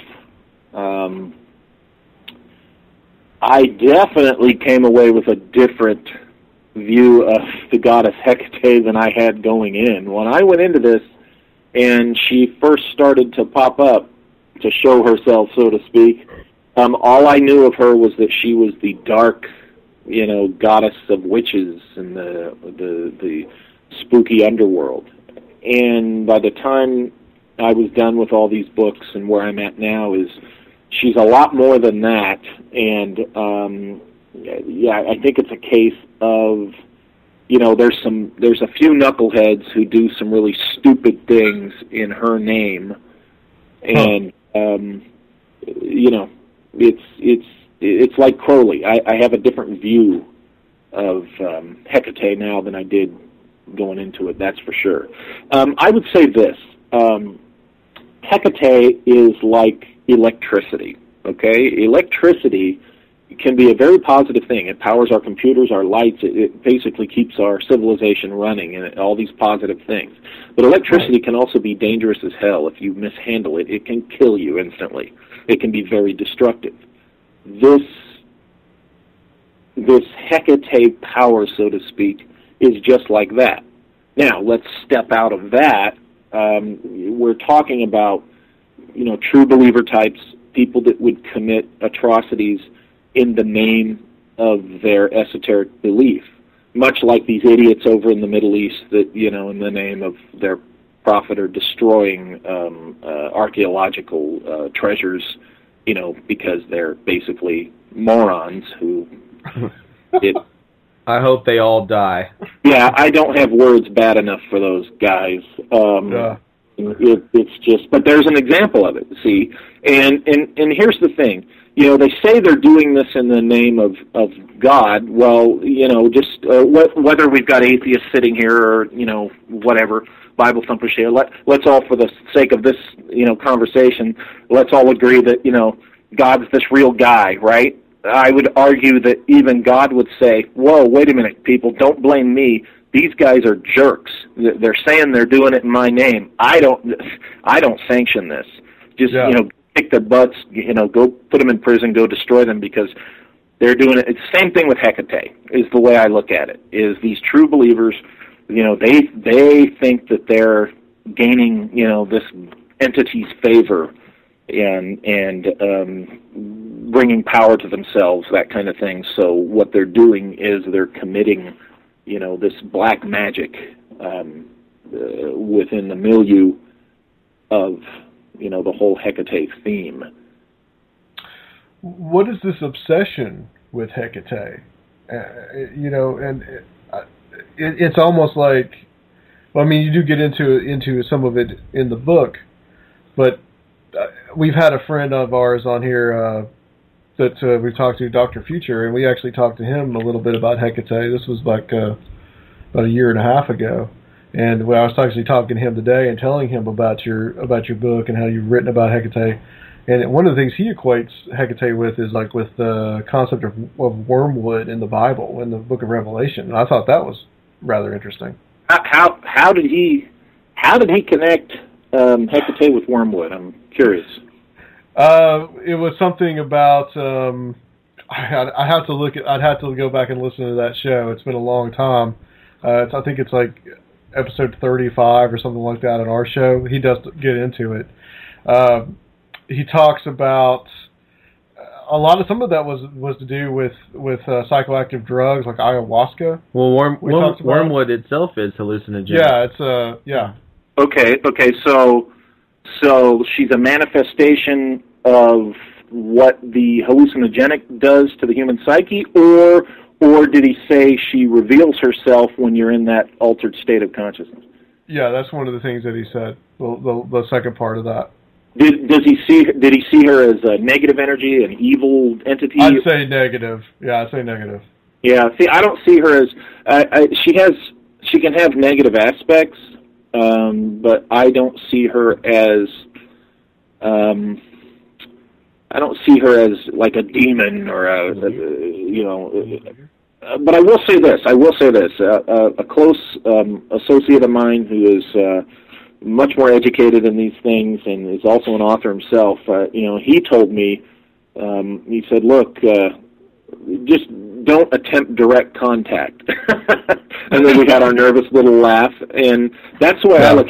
I would never attempt direct contact, but she's made her presence known. Now, what does that mean? You're going to have to answer that one for yourself, because there's some experiences in human life that we can't describe in books. We can't really convey in a chat on a interview show. It's in the realm of you must experience it yourself. And then you decide if it's purely something in the psyche or if it's an external personality. That's just something you got to decide for yourself. But I will say that my experience with Hecate has been vivid and very impactful, and it has left me with very much a respect, not any kind of idol worship, just a respect and just an acknowledgement of whatever she is, whatever these things are. I most definitely am telling you, I acknowledge that she's there. That there's some power to it. There's something to it, yeah. There's something to her, and others as well. But in this particular case, I happen to walk into her backyard, and she lets you know it. Some of these things that Dr. Future was talking about, I believe there was some connection to Jack Parsons and Babylon working. I believe he was drawing some parallels to Hecate involved with that concept, the goddess worship. Oh yeah. There's a lot of goddess worshippers out there that she's big with the the goddess worship, and I think in some esoteric feminist circles, of course, she would be big because she's a goddess. And so there's going to be that. Of course, witches. I mean, she's the top dog in the world of witches in many respects. So you'll find that. But it's just like with Islam or Christianity. I mean, look how many different Christian churches there are. Look how many different divisions of Islam there are, and even in some of the other world's religions, you're always going to find that.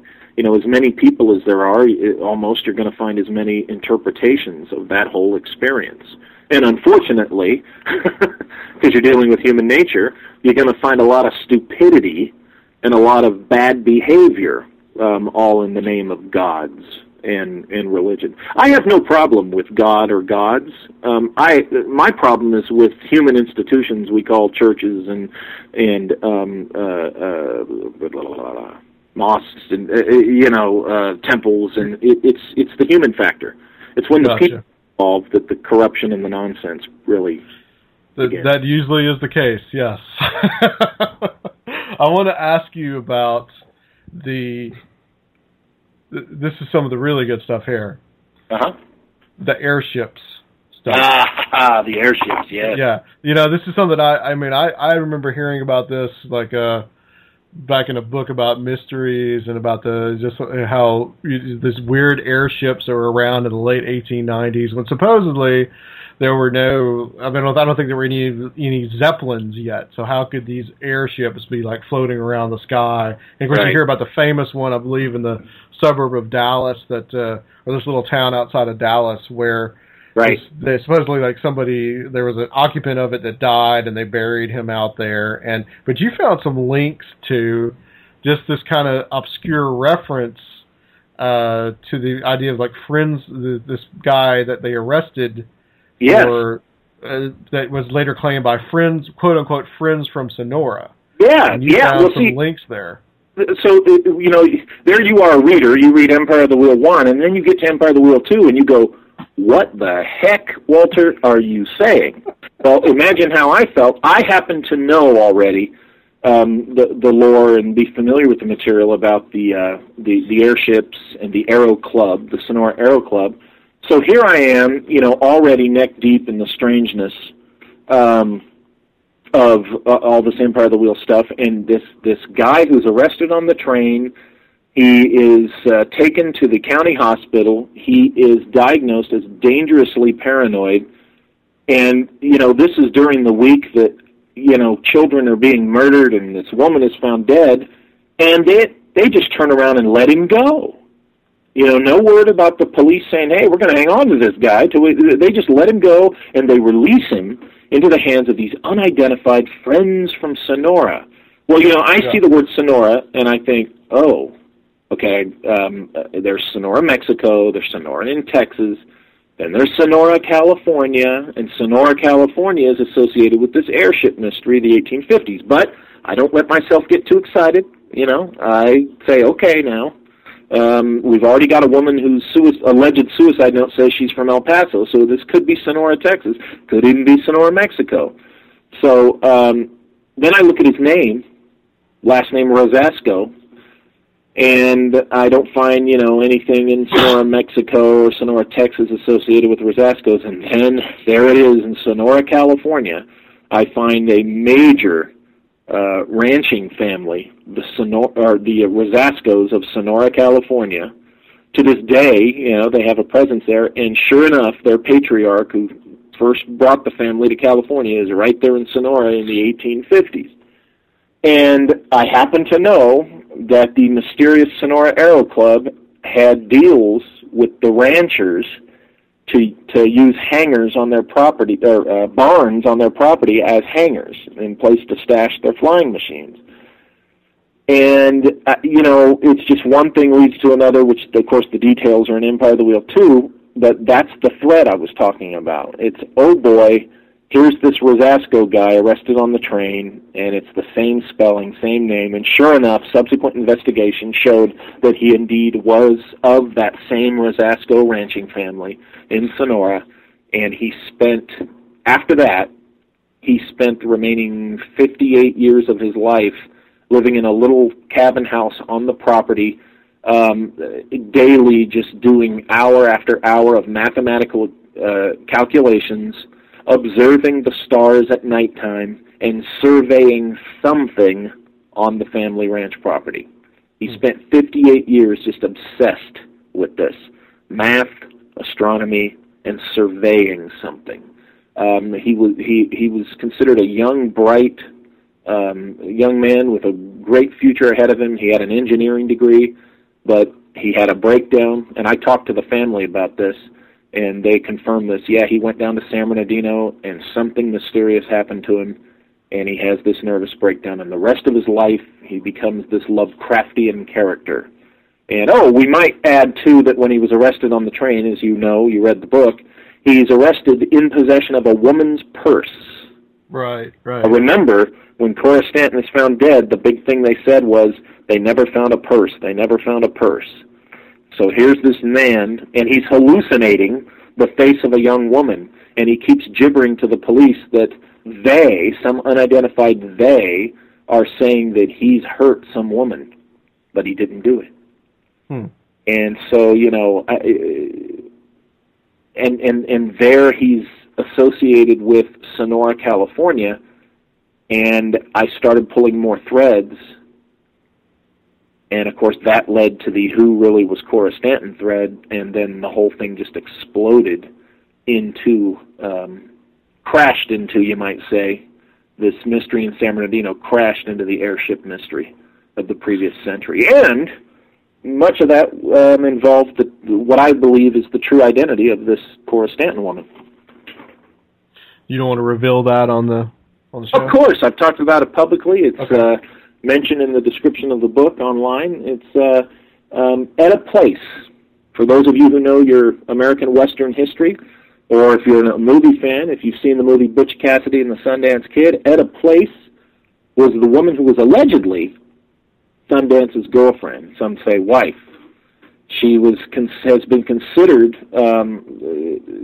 by historians to have been a saloon girl, a saloon prostitute, and that's where they met her and all this and so forth. And my evidence suggests something quite different, that she was neither Sundance's nor Butch's girlfriend. She was no man's girlfriend or wife.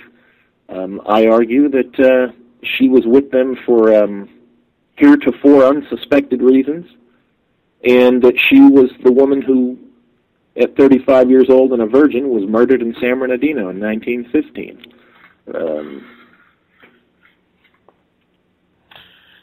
You have an interesting, your background, I think, really brings out that you have a way, I think, in the book to kind of sniff out this, like, these different intelligence operations that are going on, even stuff that was happening, 100 years ago. that you can kind of tell that there's an intelligence thing that might be going on there.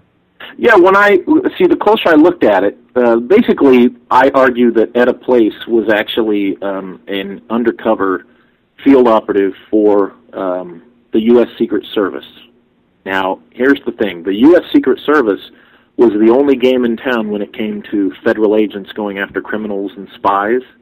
There was no FBI in the early 1900s. The Secret Service was it. They would do those national security, they would do the Treasury violations. Now, the book goes into this in greater detail, but, I present all the evidence as to why I think that Etta Place was actually an operative for the U.S. Secret Service. I argue that Sundance was also doing this kind of work, and that's why they were actually partnered up as partners, and the boyfriend, girlfriend, husband, wife thing was just a cover.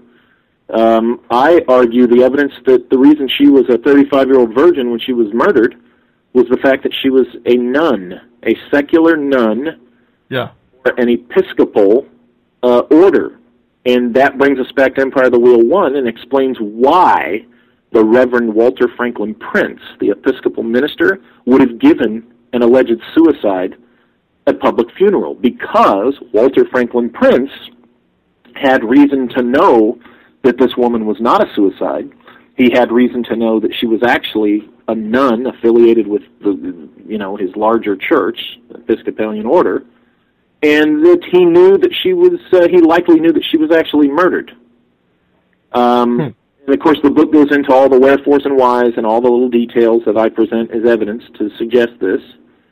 And how the airship stuff ties in here is that, going back to Etta and Butch and Sundance, if you've seen the movie or read about them, you know that they all went down to South America, and Butch and Sundance disappeared down there, allegedly got killed. That's been questioned for years now. Right. Over a century.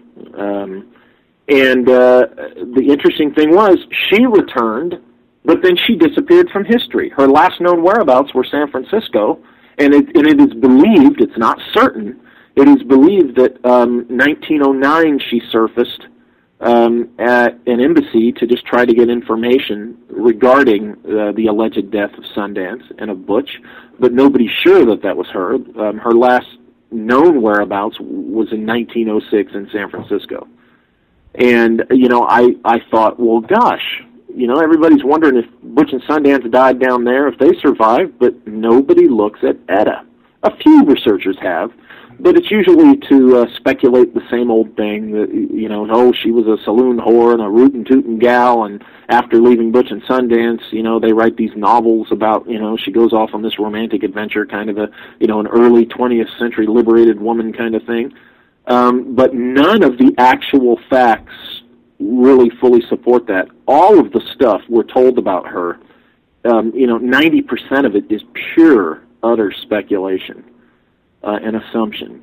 So I asked myself, well, what the heck, was Etta doing?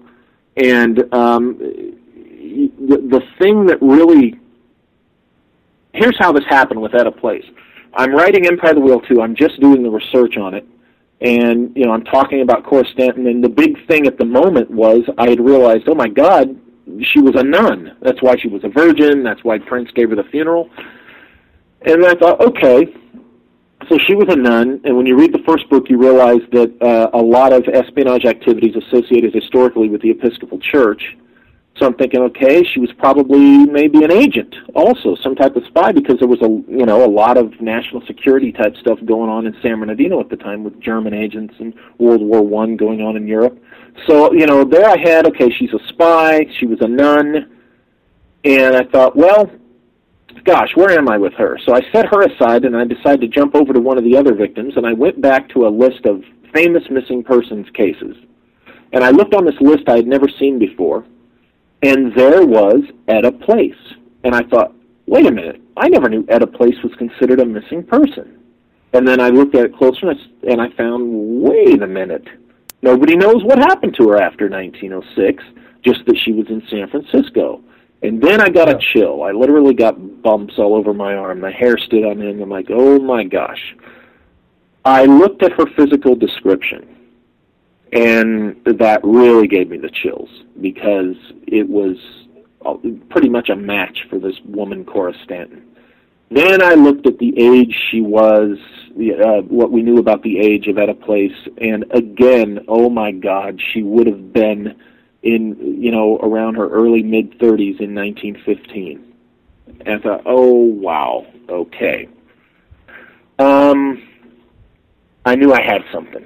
So I started pulling threads, and I started going to sources, and I continued to get reasons to pursue that, and that's why I went ahead and presented it, because I'm convinced that that this woman, Cora Stanton, was actually the historical Etta Place. And you could give a lot in the book that the name Cora Stanton actually has like a lot of symbolic meaning, and that probably, in many ways, probably actually was not the name of the person that died, especially since nobody found the found the purse. Yeah. Rick and I, in the first book, we provide the analysis that, hey, we think there's something funny going on here. In the first book, before the Etta Place thing even entered my head, in the first book, we point out that we think this name Cora Stanton is a fake, because we think, first of all, she was murdered. She didn't commit suicide. So therefore, this suicide note is a bunch of BS. So the name Cora Stanton, and then we provide the really spooky analysis that the name Cora Stanton, when you study the linguistics, it's essentially, Persephone of the land of the dead. Yeah. And it's all in the book there. It's in a chapter of the book. So, going into taking this further in the second book, I already, questioned, I was wondering what was the real identity of this woman, what's going on here. But I did not expect Etta Place. And then when I dig into Butch and Sundance, the true details of their story, particularly where South America is concerned, wow, I realized that my point of view on Butch and Sundance was not entirely accurate. And there, was definitely something very strange going on there, which is all in the book, Empire of the Wheel 2. When they go down to South America, a lot of that is discussed, the circumstances under which they went down there, and what they were possibly involved in. Well, we got so many different characters in your books. I mean, we got like Butch Cassidy and Sundance Kid, and Harry Houdini and Aleister Crowley, and all this. It's like an interesting cast of characters there that you never would like to think would go together. Yeah, I like to say historical figures, because you don't know how many times. Occasionally, I get people that think these books are novels. I mean, I have actually done entire interviews, and I end up at the end of it, and the person, one of the people, the interviewers have thought this was fiction. And I point out to them, this is nonfiction. These books, Empire of the Wheel, I am not disguising fiction as nonfiction. These are not novels. I mean, as you know, because, you read them, these are, I'm presenting this stuff that I've found, and I'm very honest and upfront about when I'm speculating.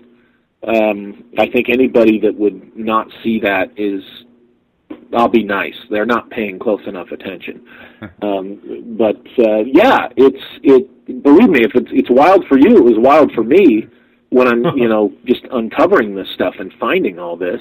And to tie it, for those who haven't read the books and don't know anything about this stuff, the airship mystery has its presence and its connections to South America, and specifically the area of South America where Butch and Sundance and Etta set up a ranch.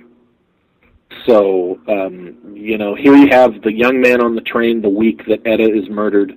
You have the young man on the train who is handed over to unidentified people from Sonora, California, that has a history of the airship builders, airship mystery connected with it. And, of course, you have Etta in the years before 1915 going down to South America to a region associated with this airship mystery.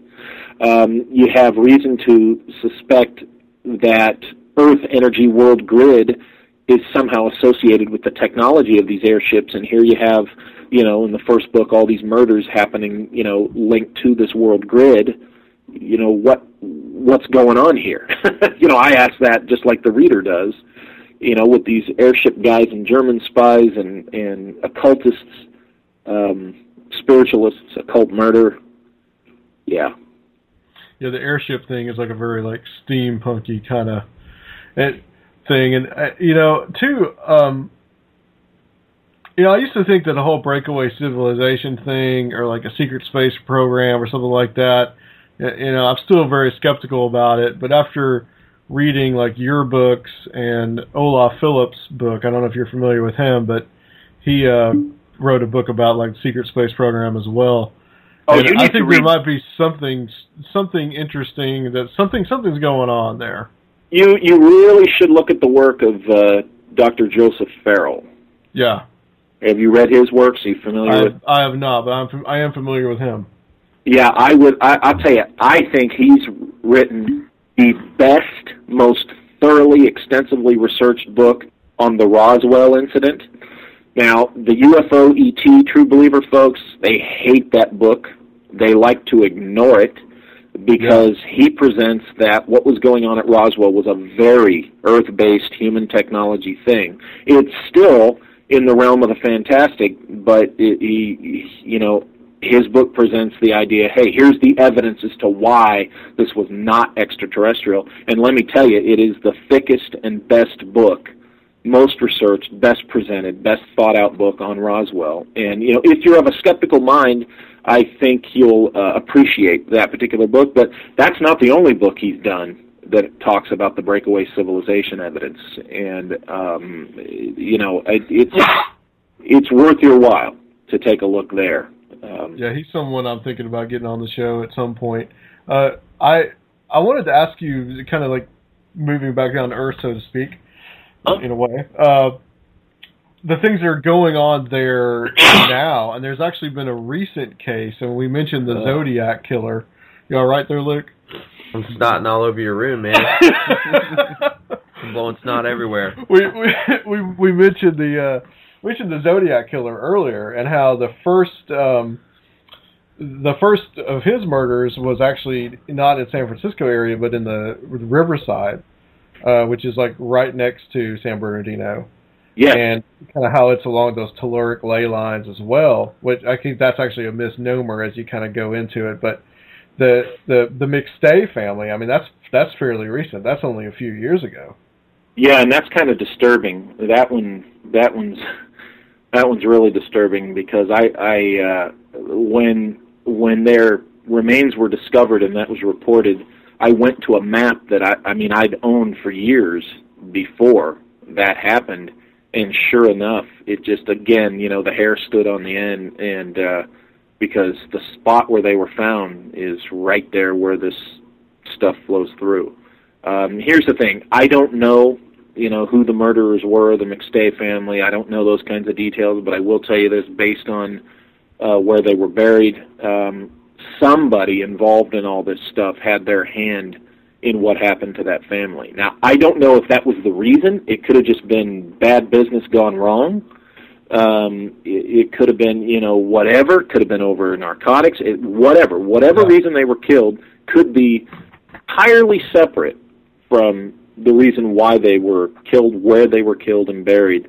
But I am convinced that somebody involved in all this creepy, weird stuff had their hand in what happened to that family.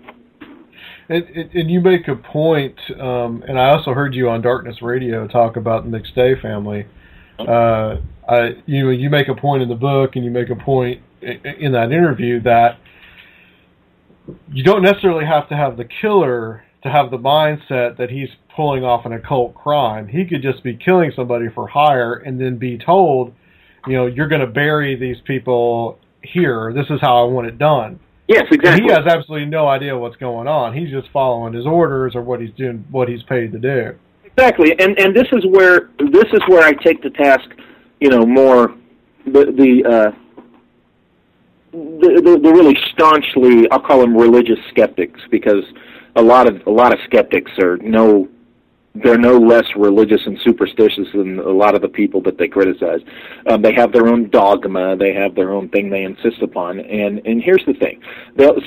Some people will say, oh, this conspiracy stuff, blah, blah, blah, it can't happen, you can't do it. Well, you just pointed out something. Yes, you can do this stuff because, as you said, as I've said before, exactly, the killer, he's just getting paid, right? He's going to do what he's paid to do. And if somebody says, I'm going to pay you $100,000 to take this family out there, you kill them on this spot, you kill these 3 or 4 people, children included, and you bury them right there. And you're getting $100,000 to do this job and keep your mouth shut and cover your tracks. Well, these guys are professional killers. I mean, come on. To begin with, anybody that kill a child, they're not going to be curious about, why they're burying those bodies, where they're burying them. They don't care. They're getting their money. That's how they, that's how they make their money. So, exactly, somewhere in the mix was somebody who's into this stuff. And it could even be that they had nothing to do with why, as I said, why the family was killed. It could just be they're an associate of the people that wanted them killed. And basically it's like, oh, you want these people killed? Well, I need some bodies. I need some people murdered, for magic purposes out on this spot. So, let's kill 2 birds with 1 stone, so to speak, Yeah. And, or the guy who's doing the magic, he's friends with the guy who wants him dead. He doesn't even have to tell the guy who wants him dead that he's doing magic. The guy who wants him dead, he could say, hey, I've got the guy to do it, and we'll take care of that. And his friend says, okay, you take care of that. So then the black magic guy, then he goes to the killer and says, look, you kill these people on this spot, no questions asked, here's your money. So you follow me? The black magic guy hasn't told the one who wants them dead, and he hasn't told the killer what he's really doing, what his part is, with the magic. They don't need to know. And that is how these kinds of things could conspire to happen.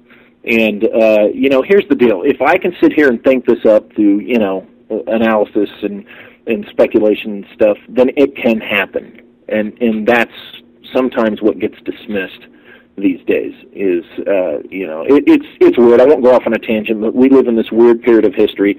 History is full of conspiracy and conspiratorial murder, right? I mean, full of it. But for some reason, we got a bunch of know-it-all, self-assured, smug idiots who think we live in a very special bubble of history where this stuff just doesn't go on. Please give me a break. It does go on. And it will go on. Yeah, it goes on all the time. And it's something like, definitely anybody that's listening to this show knows that for sure. Yeah. It's something you postulate in the book is that this San Bernardino and you murders, and you term that the San Bernardino working. Yes. It reminds me of stuff like the Babylon working, like the Jack Parsons stuff. And yeah, because it was a working of magic. It was a work of magic, operation of this, and I'm convinced of that. Right, and you look at that was 1915, and then 50 years later, roughly, you have the Zodiac Killer come about, and so now here we are. It's 2015. Yes, here we are. Something in a near completion here. Well, that's what scares me. That's what bothers me, as we say in the book. And we almost did not put that in the book, stating that, and here's what this is about for your listeners. The number, there's 2 numbers most associated with Hecate. The number 3 is the first one, because she's a triple aspect goddess. She's the goddess of the Triple Cross Road. But the number 100 is also associated with her. She's very often venerated in measures of 100, and often in 2 measures of 50. That's why we went into this whole analysis. Well, what happened 50 years after this San Bernardino working in 1915? Oh, we had the Zodiac Killer emerge, and he was killing people on the ley lines, just like whoever the killers were in San Bernardino. So that was odd. So then, therefore, you think, well, if a 100-year cycle of veneration through these magical acts was kicked off in 1915, that means, 50 years later, the next step is the Zodiac. Well, then that means in 2015, what's going to happen? Will another series of occult, murders, come to the surface, emerge, or take place, starting in this year or during this year? And, we're still early into it, so it remains to be seen. Right. When, of course, the third book gets into what happened 50 years before, let's say the San Bernardino work in 1915 was the middle act, and the Zodiac was the third act, what was the first act? Oh, isn't that interesting? What's 50 years prior to 1915? 1865. What might have happened in 1865? As I state in the third book, the Abraham Lincoln conspiracy. And if you see that, it has its weirdness. And I go into that in Empire of the Wheel 3. Which so, Tuesday you get the is idea. the 150th anniversary of that, by the way. Mm-hmm. Yes. Yes. Right. My gosh, yeah. Oh, that's kind of weird, isn't it? I also love in the book that you, and what kind of turned me on when I heard your interview was you talked about, and I thought that going into the book that it was going to be more about the 33rd degree parallel. That's something that's come up on this show too, and I think you go into that in the Disneyland book. I haven't read that book, but I think you go into that, like the Club 33 that's there. Also, the James Shelby Downard stuff, which we talked with Adam Gorightly about the, Dallas being on the 33rd degree parallel. Also, Charleston, South Carolina, where the 33rd, like the Scottish Rite Freemasonry was founded, was on the 33rd degree parallel. And also something called the Georgia Guidestones is close to there as well. So there's all this kind of weirdness that goes along, and I believe where you're at, that's it's running straight through there too. It would have to be. Yes, absolutely, because Disneyland is on 33.1881 or 8118, something like that. I'd have to look at the book again. Yeah, I'm neck deep in the new book that I'm writing, which is my latest book was right after Empire of the Wheel 3 last summer. I came out with Secret Missions, and I'm doing the new one, Secret Missions 2, and it's quite a doozy. I'm really immersed in the research on that one, and so it's been a while since I looked closely at the Latitude 33 and the Empire of the Wheel books. I found that very interesting, and Roswell, New Mexico is along that line too. Mm-hmm. And there was a researcher named David Flynn who looked at where Roswell is, and I think on the exact opposite side of the Earth is where Mount. I'm blanking. It's a mountain though in what is now Israel, and supposedly in the Book of Enoch, that's where the Watcher angels came to Earth, and there's all this kind of weirdness with the 33rd degree parallel. Yes. Yeah, just like the number 33 altogether. Yeah, just like with Richard Hoagland's 19.5 degrees stuff, you should take a look at that. That's really interesting as well. There's interesting stuff going on that has to do with the numbers and certain physical zones, geophysical zones, and these people, these occultists. The folks that do these kind of things, they're aware of this stuff, And I'd like to point something else out, too, that Rick and I in the first book, Rick Spence and I in the first book, we state repeatedly, and I like to say it again and again. Remember, you do not yourself have to believe in any of this stuff, these occult. Right. You don't have to believe in this Hecate stuff. You don't have to believe in any magic these people were doing. The point is, what matters is they're believing in it, and it's motivating them to do some pretty heinous, horrible things. See, so that's how I look at it as a former criminal investigator, former federal agent. Is whatever my personal beliefs are, that doesn't change the fact that something very bad is going on here associated with these murders, and it helps you possibly solve crimes, pursue people, or maybe even prevent crimes when you simply understand what's going on in their head. It's like working like a profiler. You don't have to be the crazy guy, but if you understand what they believe and what's motivating them, it helps you figure things out. So, with these books, someone who would be a believer will get a lot out of them. Someone who's a complete skeptic, I think, can still get something out of them and see where we're coming from.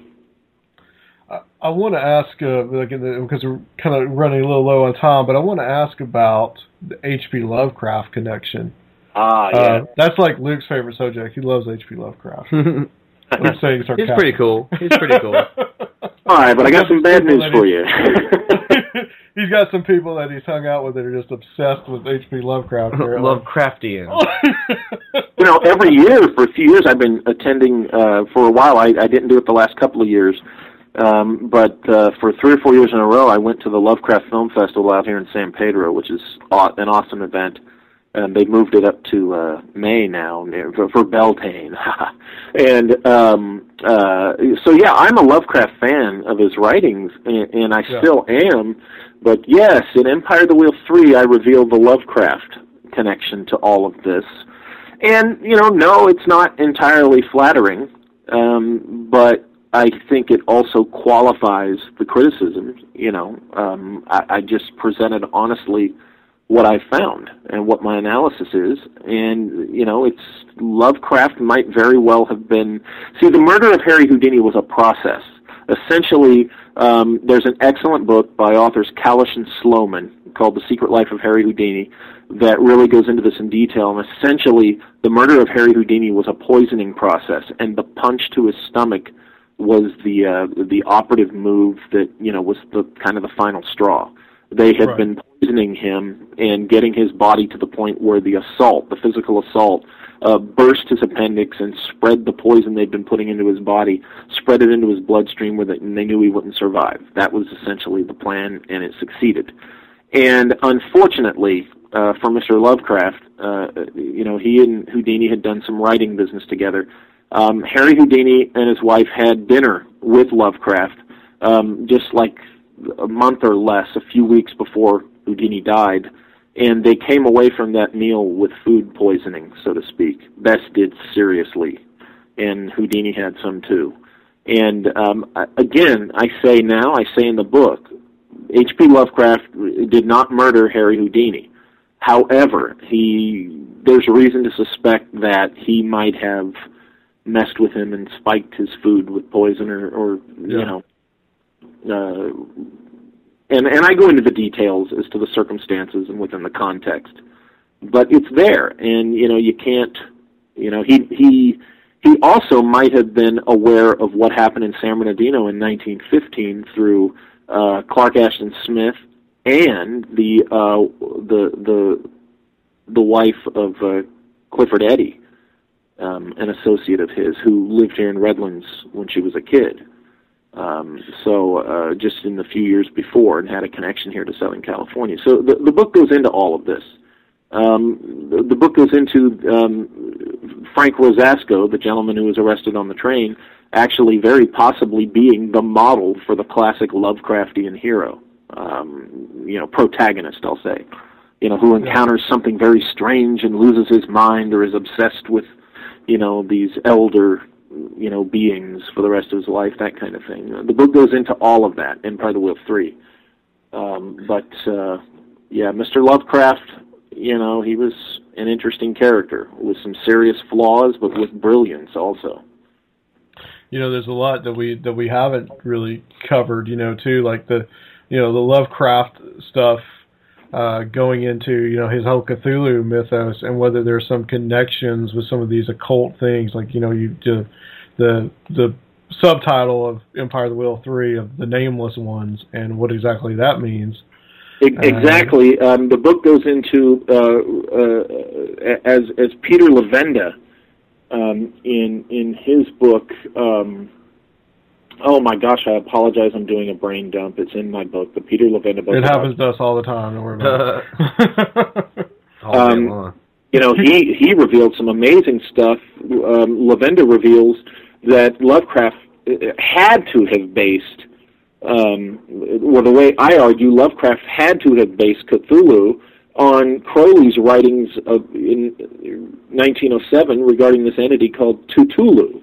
This entity at the bottom of the sea, and my book goes into the comparisons that show you how nearly identical they are, and a lot of that, is revealed by Levenda in much greater detail in his amazing book, The Dark Lord, I think it's called.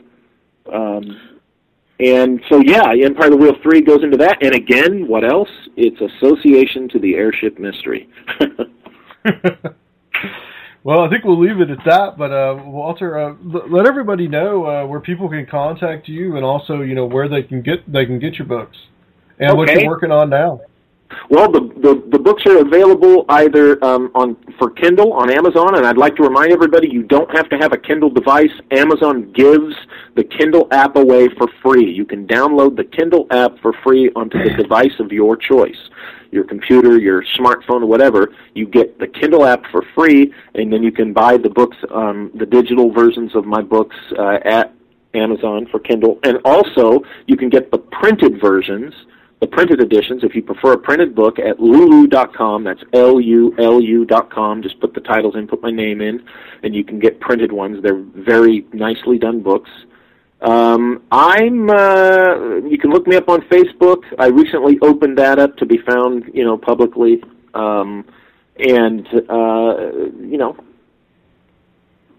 That's pretty much, where you can find me. So if you're on Facebook, just do a request, and or send me a message if you have a question or something. But yeah, I've kind of corresponded with you in the last few weeks, and we were talking about. I'd hit something up, and in your book, and I'd ask you about it. So also, let's talk about the ley lines here in Tennessee, the telluric lines here in Tennessee. That was interesting as well. So add that. Find them. If you want to find. Go on the National Carousel Association's website. I think it's nca-org or .org, nca.org or something, but it's the National Carousel Association. They have a map of all the old carousels all over the United States. Find the one nearest you. Let me know where it's at, and I'll let you know if it's on a ley line. Okay. Well, we talked about in our messages, like you told me, Chattanooga. That's where I'm from, Chattanooga, Tennessee, and they're actually in one of the parks there on the river. There is a carousel that was built there recently. What? Yeah, well, back in the late '90s.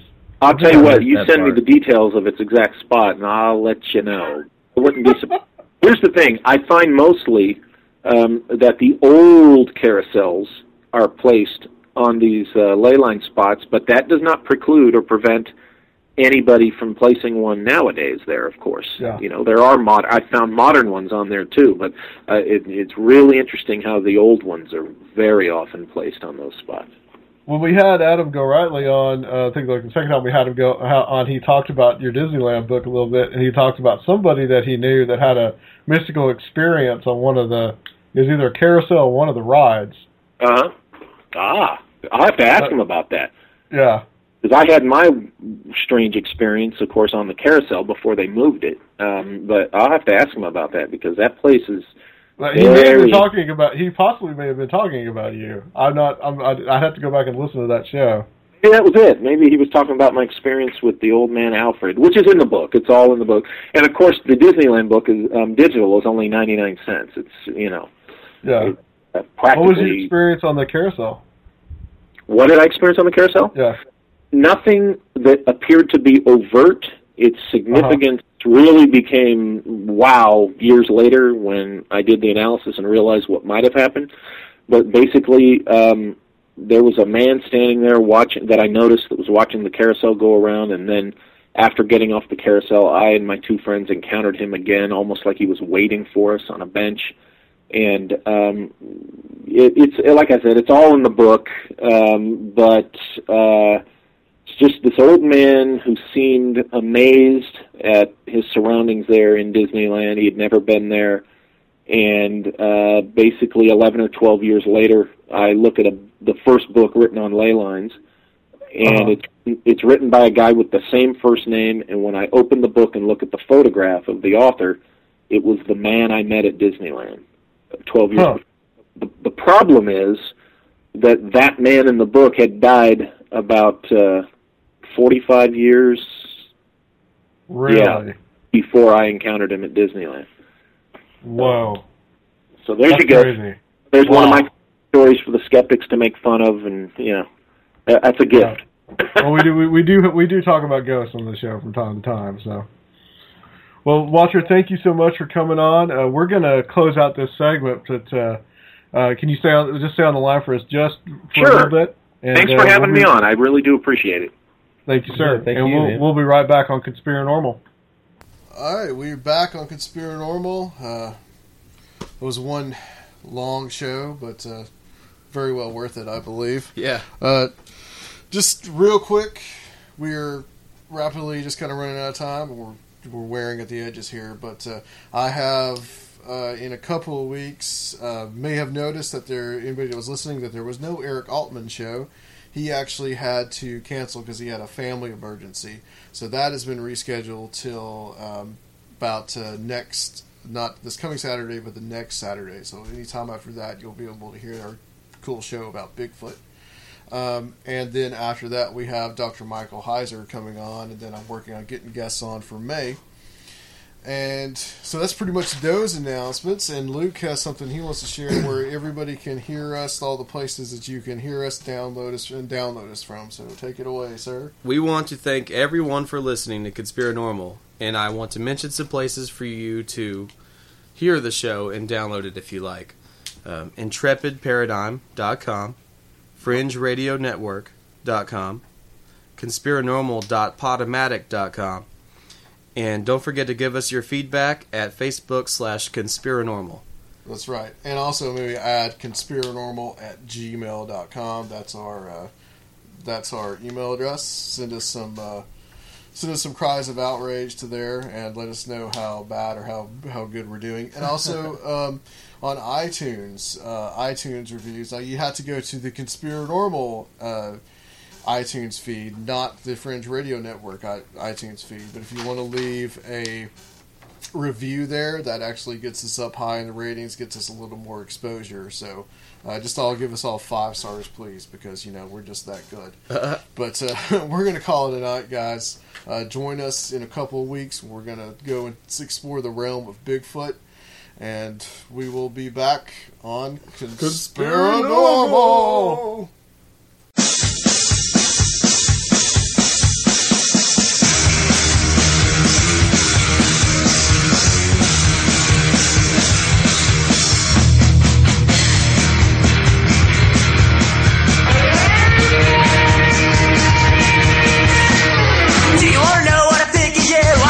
Stupid, you think you're cool. What we do, you're a stupid copycat, and that's that.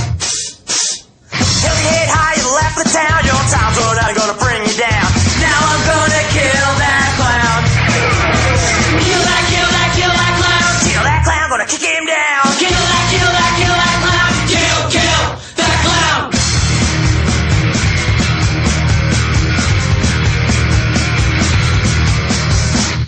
Do you wanna know what I think of you? I think you're stupid, you think you're cool. Doing what we do, you're a stupid copycat, and that's that. Yeah! Held your head high, you left the town. Your time's run out, I'm gonna bring you down. Now I'm gonna kill that clown. Kill that clown. Kill that clown, gonna kick him down. Kill that clown. Kill that clown. Who's that clown? I hear it starting to bend.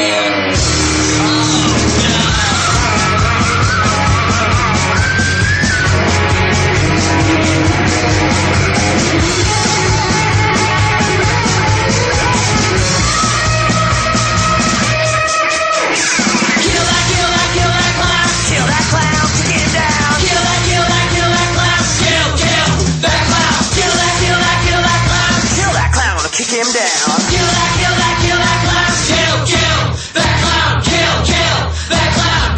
Kill that clown. 1, 2. You're dead.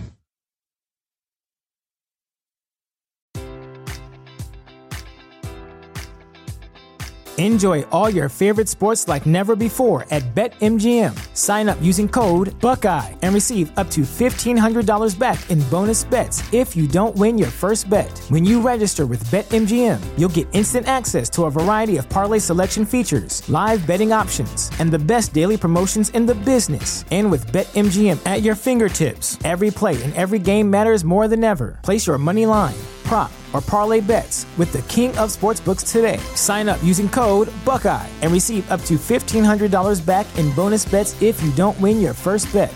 BetMGM and GameSense remind you to play responsibly. 21 plus and present in Ohio, subject to eligibility requirements. Rewards are non-withdrawable bonus bets that expire in 7 days. Gambling problem? Call 1-800-GAMBLER. In partnership with MGM Northfield Park.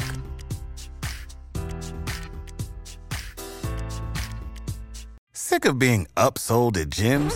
My guy, you're currently a base member? For $90 more, I can upgrade you to our Shred membership. For $130 more, you'll be a Swole member. And for just $300 more, you'll reach Sweat Platinum. At Planet Fitness, you'll get energy without the upsell. Never pushy, always free fitness training and equipment for every workout. It's fitness that fits your budget. Join Planet Fitness for just $1 down and $10 a month. Cancel anytime. Deal ends Friday, May 10th. See Home Club for details.